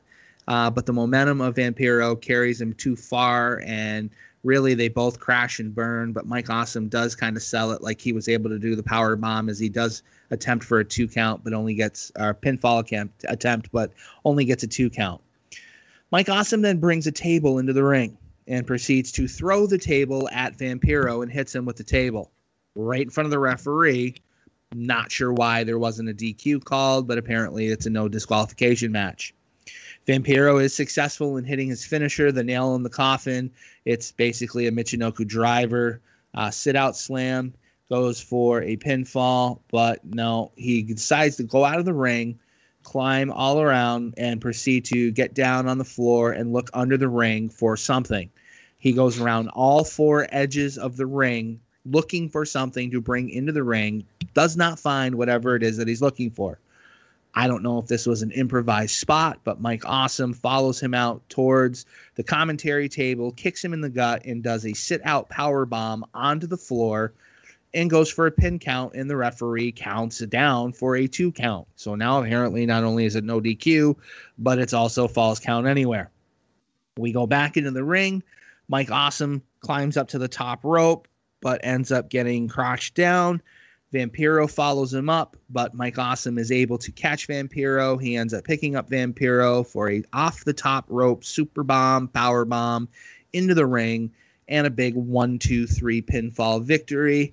Mike Awesome retains his title shot for the next night on Monday Nitro with his pinfall victory over Vampiro. So far, I would say that power bomb is the only thing people need to seek out and watch from the show. So it's just impressive as hell, absolutely disgusting. When they show Vampiro later on, just kind of getting his head right, I was shocked he was doing that well, honestly. Very curious what was under the ring. What were they looking for? Was it just a random weapon, or was it supposed to be the ending of the match? And it definitely looked like the referee was whispering something to them too. Like, okay, you couldn't find the weapon for whatever that spot was, so here's the new plan going forward. It's also like, it's two guys that I feel like just deserve better. Like you're saying, Mike Awesome looks very good here. Not a great promo guy. Give him a manager. It's easy. And Vampiro, I was actually always a fan of. I know, sometimes and later on he became his own biggest fan, but I really dug Vampiro in WCW. And I thought he could have been something so much more. This night's cursed. This night is absolutely cursed. This could have been a very fun match, and along with everything else tonight, it just isn't. Yeah, it's not very good. All right, guys. So, Educator, let's talk here. Uh-oh. Are we talking about the interview that's next? So, we're coming up to an interview here. So, this is... We're breaking the fourth wall here. Yeah, we have an interview with Gene Okerlund and Hugh Morris of MIA. General Erection. Huge erection. Now, on last week's episode, Educator, we said that Kevin was going to break down this match. Should we let him break down the interview? Just give him the whole segment? I mean, this is the last one of the series. Should we do it? Yeah. What do you got, Educator? So hang on. Can you hot tag me in? Here, I'll do it. All right. You ready, Kevin? Sure. You ready to get the hot tag from me, buddy? Yep. Hot tag to Kevin. Ladies and gentlemen, it is now time for your Halloween Havoc breakdown with Kevin Hellions. All right, listeners. Usually for this segment, these two surprise me with what match will be mine to call for the show. I take notes as I'm watching the show. Usually I do not know what match I will be calling ahead of time, so I just take my notes as it is for any other match and get surprised. However, last week these two decided this is my match to call for the evening. So I made sure to pay attention. I actually took a break right before this match, refreshed my eyes, walked away from the screen for a little bit, came back all refreshed and wanted my A game for it. Didn't know the interview segment was going to be part of it. So me and Gene interviews Misfits in Action, interviewing General Huge Erection for his next match. General Erection keeps saying, I came back. I like to point out that last year he was in a tag team that we dubbed Hugh Knobs, and I am not sure what he came back from. He came back for the C-Team players, baby. I honestly thought he said the CT players, and it was a concussion reference. Okay. He's here for WCW Saturday Night and main event. What about Pro? Those tapings at Worldwide aren't going to tape themselves. So then just point out, then we see the medical team assisting Vampiro to leave the ring, and then the winners of the WCW MasterCard contest. All right, so now we have Team Canada. Lance Storm, the Canada/United States champion. Hacksaw Jim Duggan, who looks sick. Major Guns, who is not happy to be there because she is currently owned by Team Canada, but wow, she looks great. Yeah, those maple leaves are wonderful. Oh my gosh. I was just sap all over them. Lance Storm cuts a promo.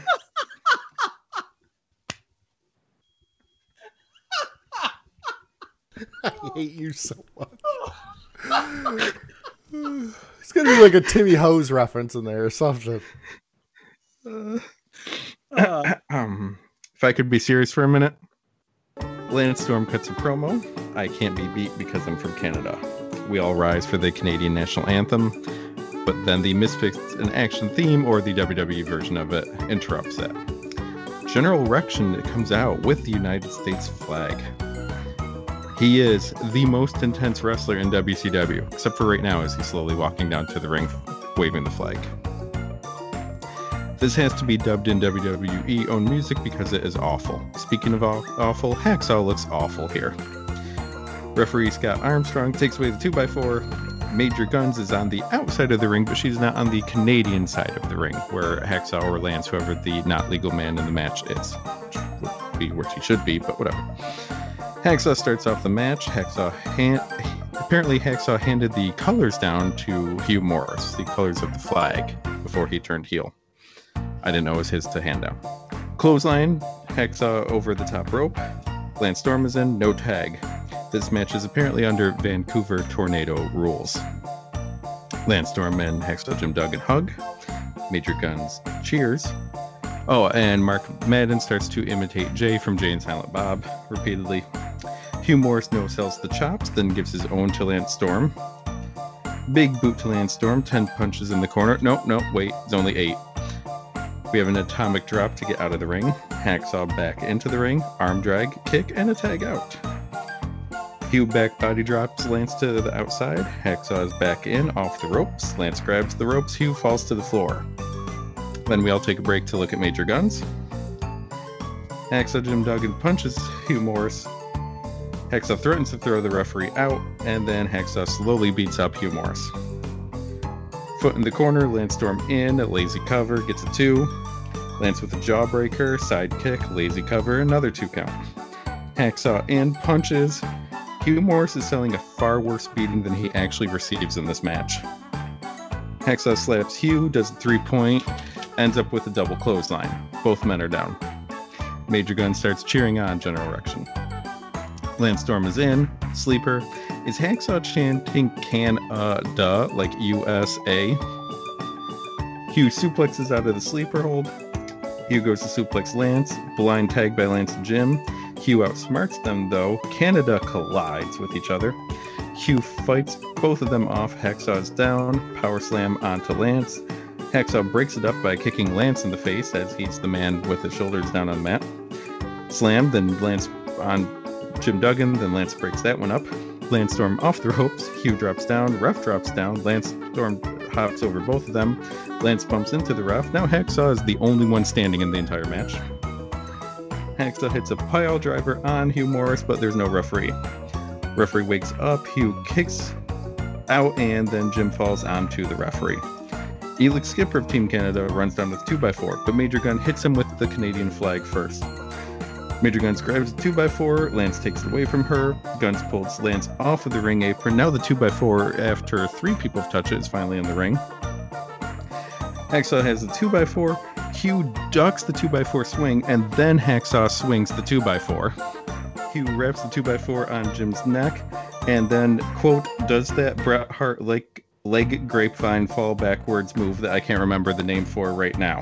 The Sandman used to do it with his Singapore cane. It was called the White Russian Leg Sweep. Okay.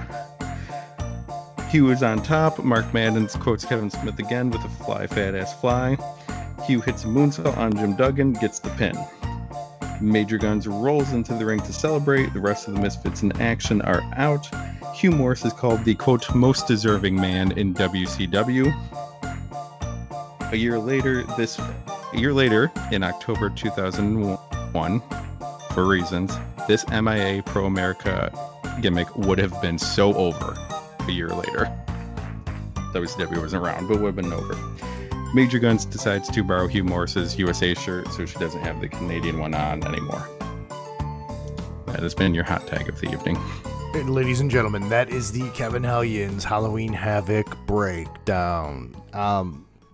One thing I just want to say is missed opportunity here. When Major Guns puts on the t-shirt, major opportunity. They should have had her take off the Canadian top and pull it out, right? Am I wrong here? I actually thought she had at points, yeah. But no, they didn't. So you nailed that, Kevin. I mean, you were very thorough with your notes. I was. I tried. Worked extra hard on this one. Give it the old college drive. Educator, anything you want to add to that? Or Kevin nail it? He nailed it?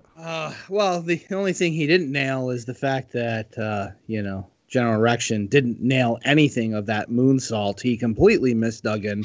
Maybe glazed his forehead into Duggan's arm. That is about it. Glazed like a T-hose. Like a Timmy hose, baby. Yeah, so... Unfortunately, Duggan was out of position, and when Hugh does that moonsault, I mean, he really does coast a good third to halfway across the ring. Duggan was just too close to the turnbuckle, and yeah, there was just nothing really that could have been done. So we follow that up with a commercial for the next pay-per-view, which is Mayhem. Do you guys want to cover that one? Let's just do all WCW in 2000. I don't hate myself that much. Okay. Yeah, I don't either. Then we get a Jeff Jarrett interview, And then we get a Jeff Jarrett Sting video, and I remember nothing of this feud. Like I said, I was checked out of WCW. So this was fascinating to me. I kind of like what they were doing, though. I kind of understand the intent of the run-ins and, you know, him trying to get away and escape his previous incarnations and be reborn or something, I guess. I don't know, but it just did not portray well on TV. Am I crazy? Okay, so just imagine the same storyline, but instead of Jeff Jarrett, it's Vampiro. Like, it doesn't fit so well. It doesn't fit the Jeff Jarrett character. No, it doesn't. I mean, I enjoyed the idea of Jeff Jarrett's Firefly Funhouse. I did not enjoy the execution of it. Yeah, I just rambling roadie. I just don't. I don't. It just doesn't fit. You know, him. Like, but a fascinating like look, especially when you've never seen this pay-per-view and you're watching this match and you're like, here comes this. What and two? What's up with all these fake Stings? Like every pay-per-view, there's like 4 fake Stings. I mean, yeah. If they wanted an original idea, it should have been Lex Luger and Ric Flair, people dressed up as Luger and Flair for every time they turned on Sting. Yeah, it would have been the same number of people coming out.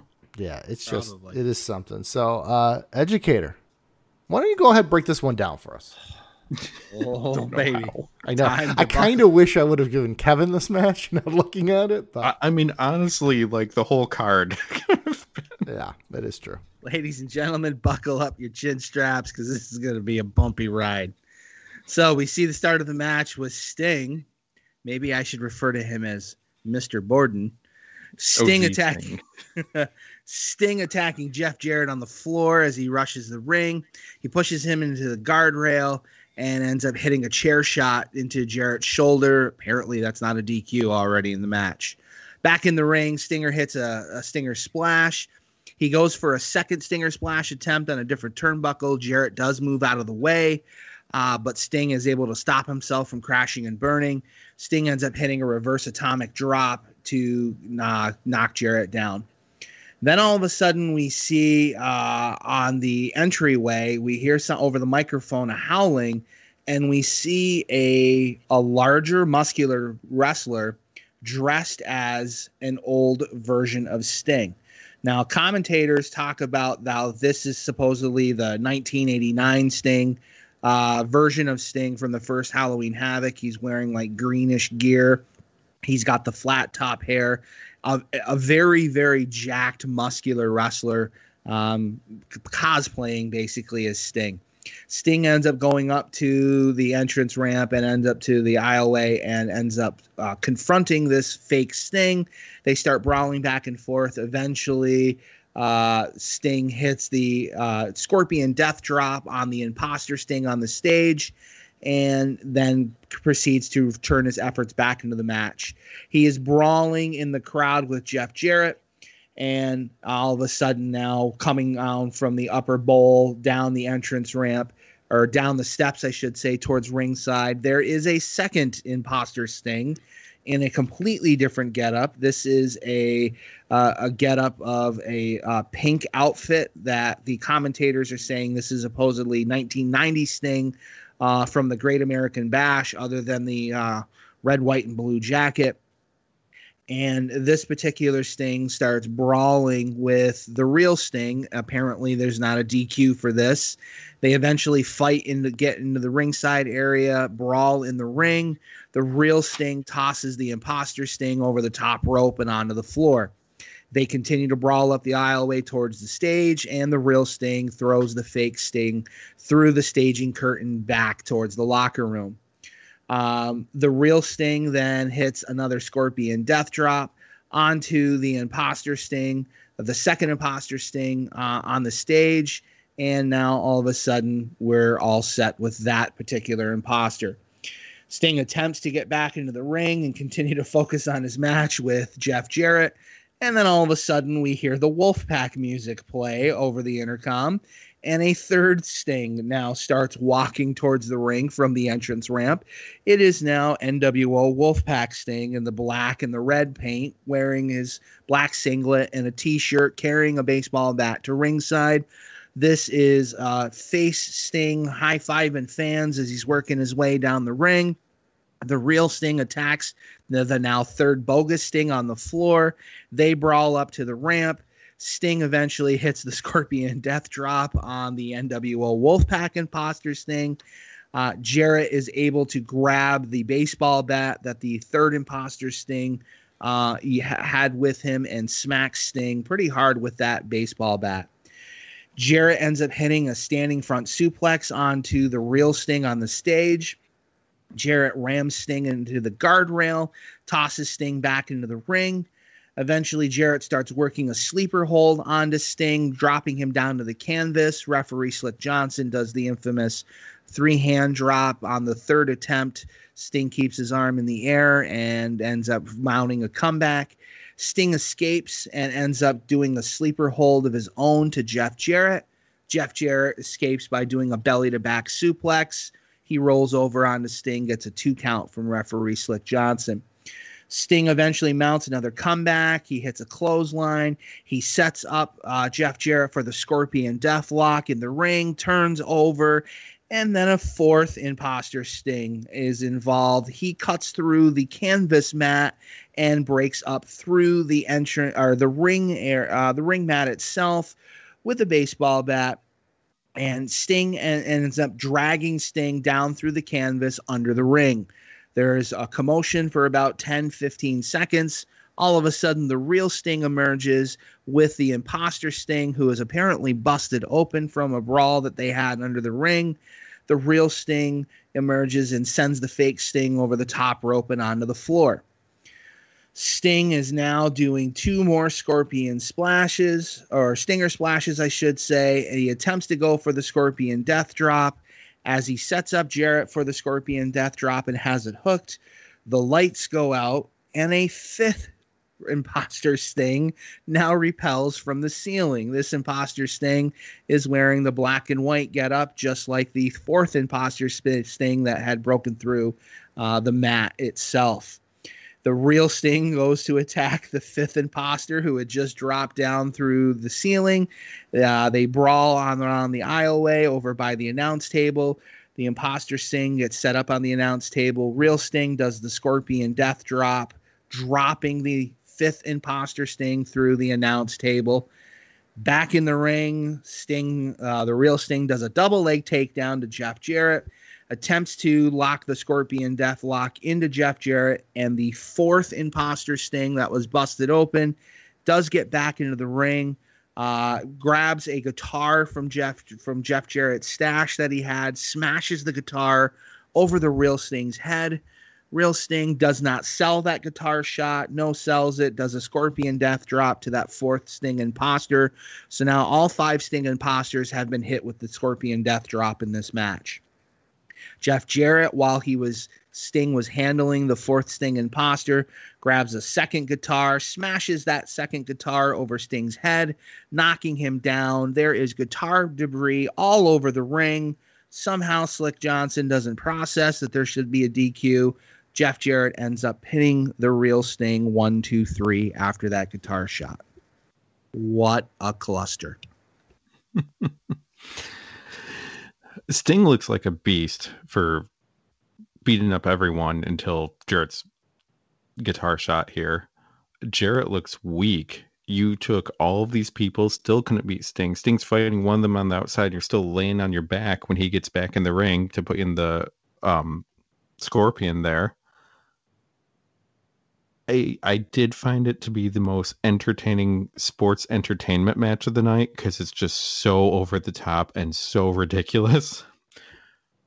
The commentary was fantastic in this match because I think they were just having a blast because it was so over the top. I enjoyed it's 1990 Sting. He should have gotten disqualified for throwing his opponent over the top rope. That was just funny. Surprised the heck out of me there. But then there was a line of, oh, the sleeper is the move of the night. If anything's a move of the night, that means you're doing it too much. There should not be a move of the night at all. I did appreciate Where's the Black Scorpion? That was a good reference and joke for it. As just like a tribute to Sting, there's a lot of stupid little things in this match I enjoyed the heck out of.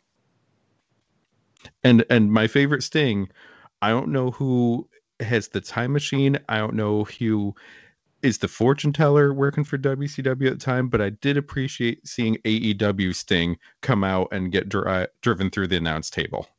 I believe they called him the Sting from 2025. They were this close. They're so close to it. Looks just like him right now, though. So many Stings. And only one of them lost their fake hair. It's good to see Barry Windham, though, get a paycheck tonight. So, man, Barry Windham looked jacked. Part of me wanted to look up who all of them were, and part of me just didn't care enough. I was curious, too, who they were. They probably were just extras, though, I would imagine, or power plant guys. Probably power plant guys. They're trained at least enough to take a bump. Which is more than that intergender match. So, I mean, so we followed that up with a Booker T video, and we're getting the Booker T Scott Steiner feud, and then we go into match number 10, which is for the World Heavyweight Championship. Even though it is the co-main event, I did like though how they explained it.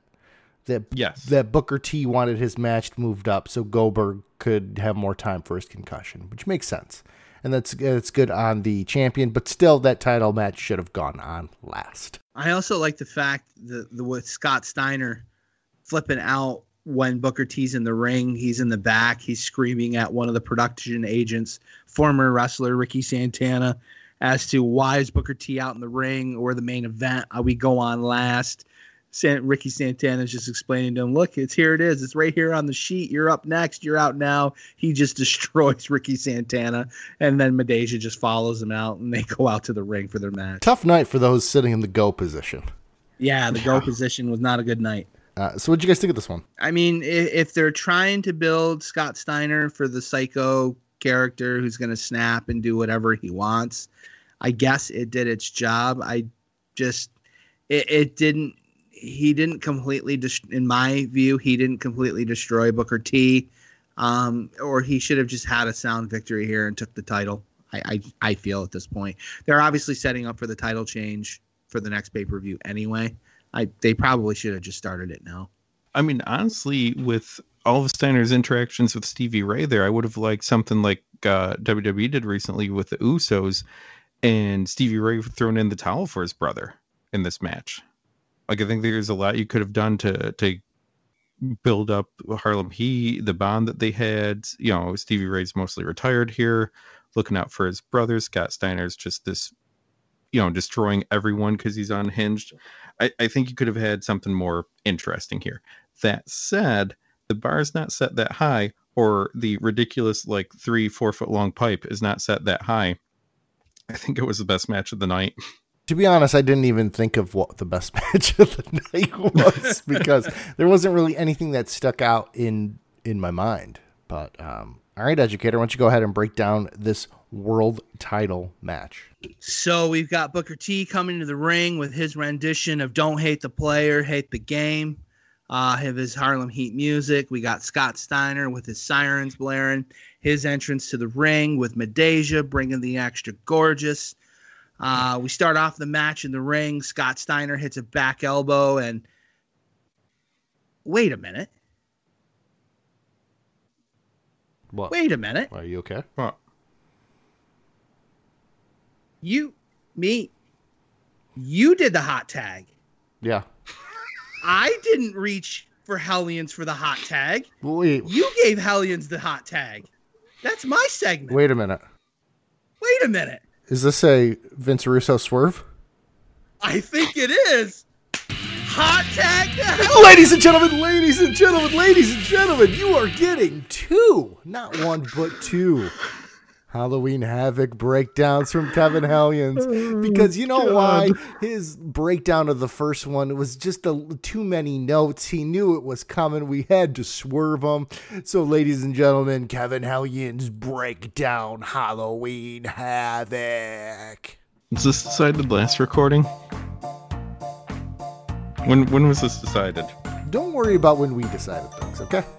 Oh, man. All right. You yourself said this would be match of the night, so I sell did. us on it. Sell us. I did. All right. Sorry I did my run through for the rules for this. So just, if you forgot, go back, listen again, then come back here. We'll wait. We'll be here. Okay. Michael Buffer ring introductions. Scott Steiner attacks Ricky Santana because he's not in the main event. OMG, Medeja's ass. Medeja's front.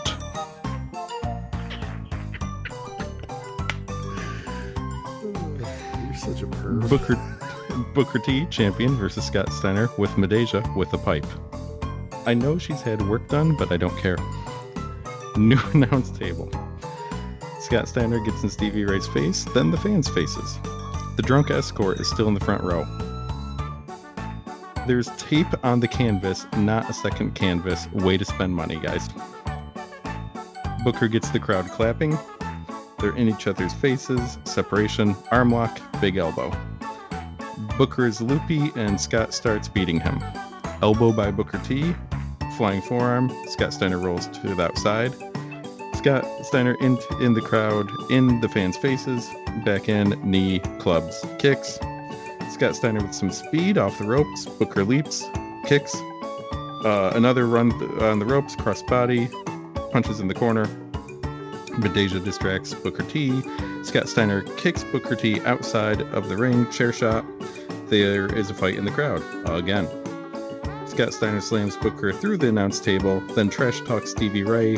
Best quote, "Oh no, that's our last table." Back in the ring, forearm, elbow, 2 count. Submission move, Booker T fights back, hits a reverse neck breaker. Axe kick attempt, but Scott Steiner counters with a clothesline. Steiner with a Samoan drop type thing off of the second turnbuckle.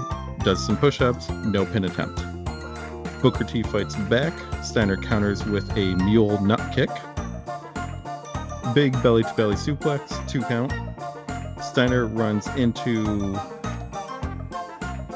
Booker T's boot. Booker leapfrogs. Scott falls out of the ring into the guardrail. Counters that with a clothesline, though. Both men back in the ring. Booker T with a sloppy roll-up, 2 count. Booker hits a kick, goes up. Scott catches him. Scott goes down. Medeja knocks Booker down. Both men recover, back up. Booker hits a missile drop kick from the top rope, only for 2 count. This time the X kick connects. Medeja gives Scott the pipe. Booker goes for a kick. Steiner holds up the pipe. Booker runs his leg straight into the pipe. Scott Steiner puts the referee into the tree of woe. Steiner recliner. Second ref runs in. Scott takes him out. Steiner recliner again. Third ref calls for the bell. Match is over. Booker wins by DQ. Steiner starts hitting everyone with the pipe. Steiner attacks Booker T's knee with a chair. Scott gets into Stevie Ray's face. Jeff Jarrett comes out to calm down Steiner. Match of the night until the ending. I love unhinged Scott Steiner. And that has been your second and maybe final. We're not sure yet. We may have him do another one. Halloween Havoc breakdown. I'm just wondering how we're doing a hot tag for Santa with Muscles. You'll know when it comes to you. Every time you see Mila Kunis, you do a hot tag. Mila Kunis isn't? It's her first role, man. She's like 7. No. Never mind. Oh, yeah, I was hoping You're like, oh. I'll have to edit that out for the authorities. All of a sudden, you're going to think it's Scott Steiner's theme music. Nope, police. Nope. Would that be another Sting? Yes, it would be another Sting. Yes, it would be. Very good. That's too smart for the crowd, though. So, you nailed it, Kevin. I have nothing to add. I've got nothing either. All right, why don't we get into this real quick, because our main event is like 5 minutes long. It is Chronic taking on Goldberg. We get the video, and then we get the match, the handicap elimination match. So, Educator, are you going to break this one down, or is Kevin going to break this one down? Oh, we got to finish the show strong. So we're gonna let Hellions ride this one out, and we're gonna let the Educator finish her up here. So we get Chronic entering the ring. We see Bryan Adams coming to the ring with a microphone in his hand. He gets on the mic saying that Goldberg isn't cleared. We're all about breaking necks and cashing checks. Doesn't matter. We're going to be the winners tonight. The winning streak is over. He's going to be gone. His career for WCW is over.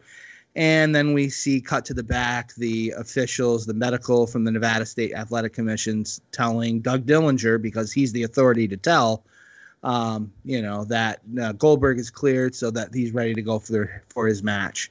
Goldberg gets the big walk through the backstage entrance. He comes to the ring. He charges the ring, storms the ring, only to get double teamed by Chronic. Both Chronic members are doing forearms and fists. They send Goldberg through the ropes out onto the floor. Brian Clark hits a very stiff reverse knife edge chop onto Goldberg's chest. More continued double teaming on the floor. They toss Goldberg back into the ring and are essentially prepping to do a double team maneuver where they bring a table into the ring and set it up so that they can do their finish, their like double choke slam finish into this table. Brian Adams sets the table up into the ring, standing it up in the corner, and in the background, Brian Clark hits a DDT onto Goldberg. Chronic stands up Goldberg, sets him up next to the table, tease that they're going to do the double choke slam H-bomb, kind of choke slam finisher. Goldberg ends up fighting off both men. He does a standing sidekick to Brian Adams to knock Brian Adams through the ropes onto the floor.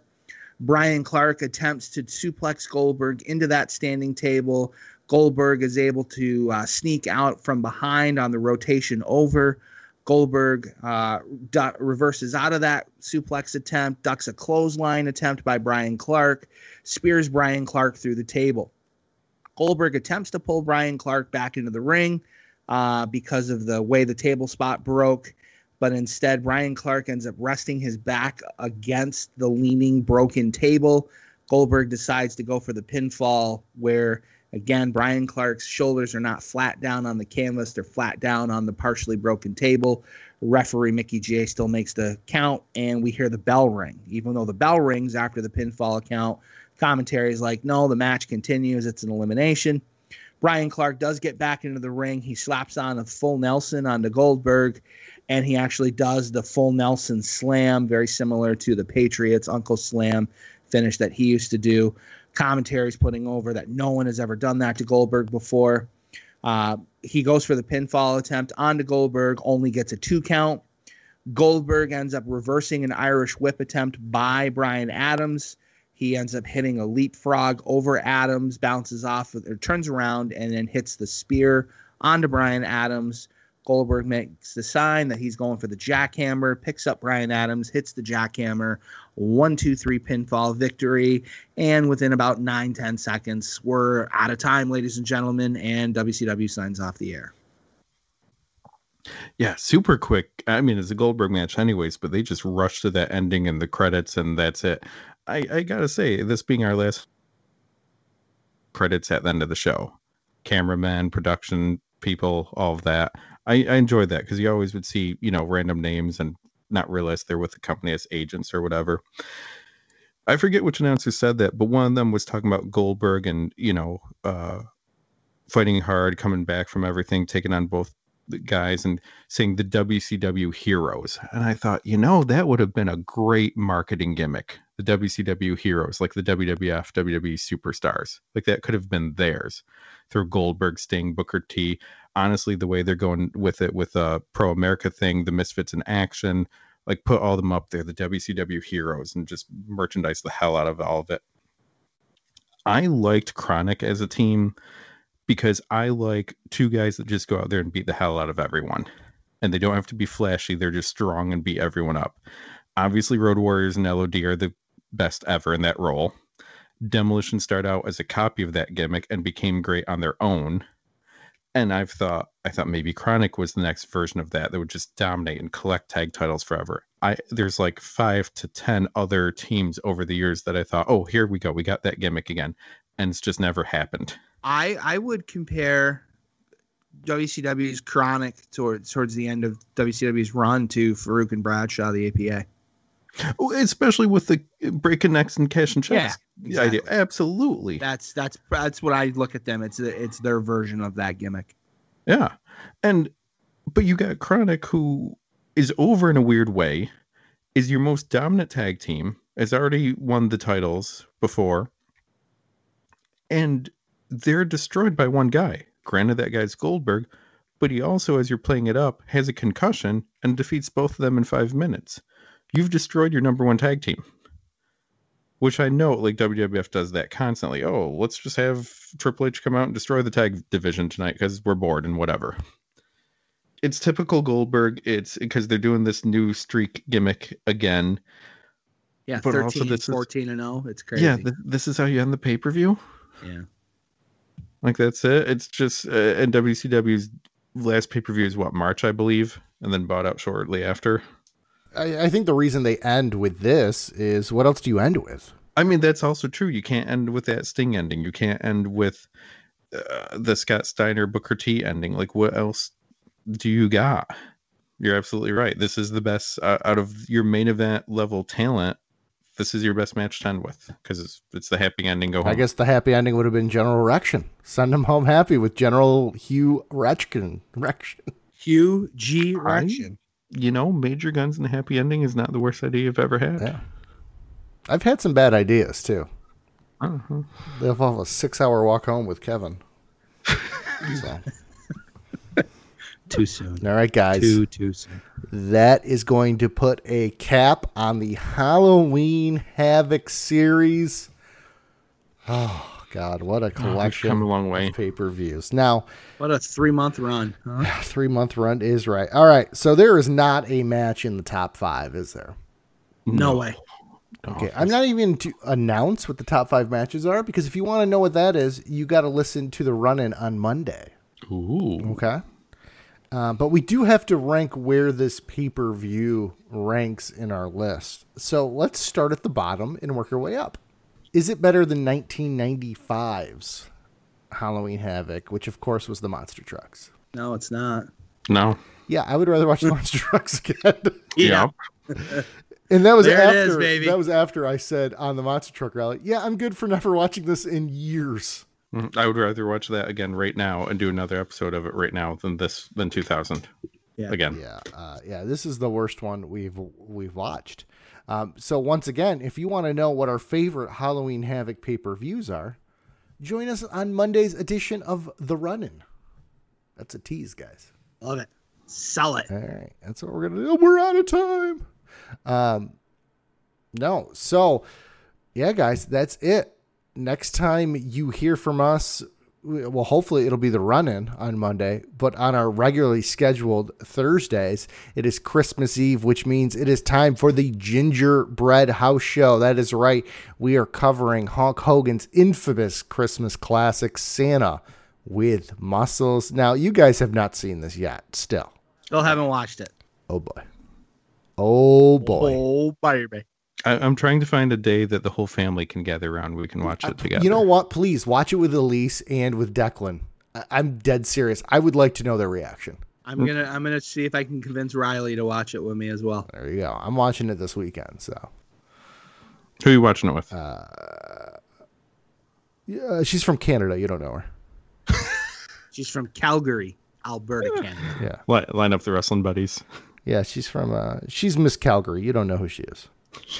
It's my model. It's my model girlfriend from Canada. You don't know who she is. She's Miss Calgary. 1997.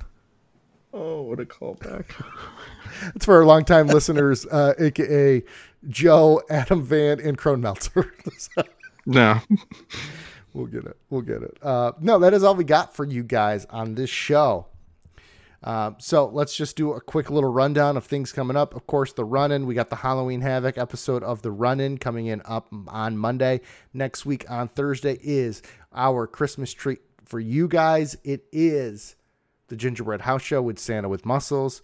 There will be no run-in for then 2 weeks, okay? Because we are going to start fresh in 2021. We do have our blooper in commercial episode, and guys, we had a blooper tonight. Kevin's poor wife. That's just all I'm gonna say. I might start off the blooper reel with that one. That'll be on the show. That's going to drop on New Year's Eve, and then January 7th we start with Saturday night's main event. The house show is bringing Saturday night to Thursday morning. Yeah, that's all I got for you guys. Educator, do you want to say anything as we wrap up this haunted house show? I want to say happy holidays to all of our listeners out there. I appreciate your willingness to continue to give us your support, your listens, your downloads to our show. As always, thank you to my two colleagues here. Always fun to get together every week to discuss pay-per-view shows from yesteryear. Some are diamonds in the rough, and some are just awful memories of things that should have just never happened.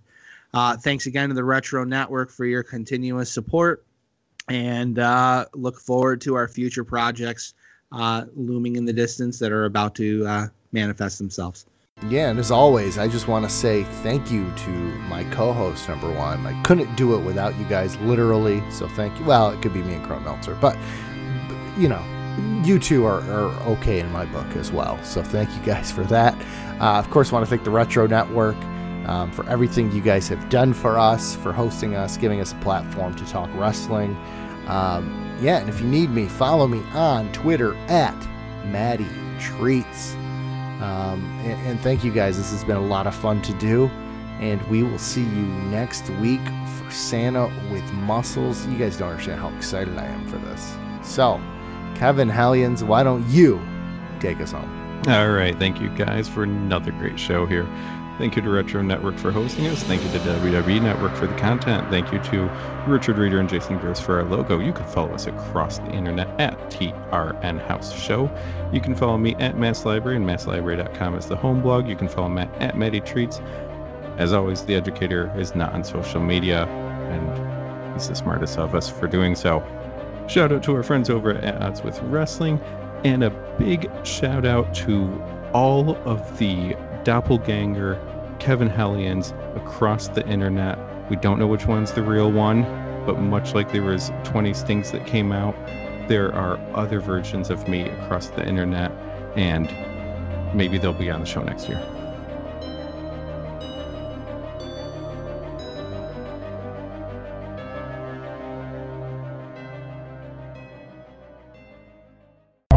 This has been a presentation of the Retro Network.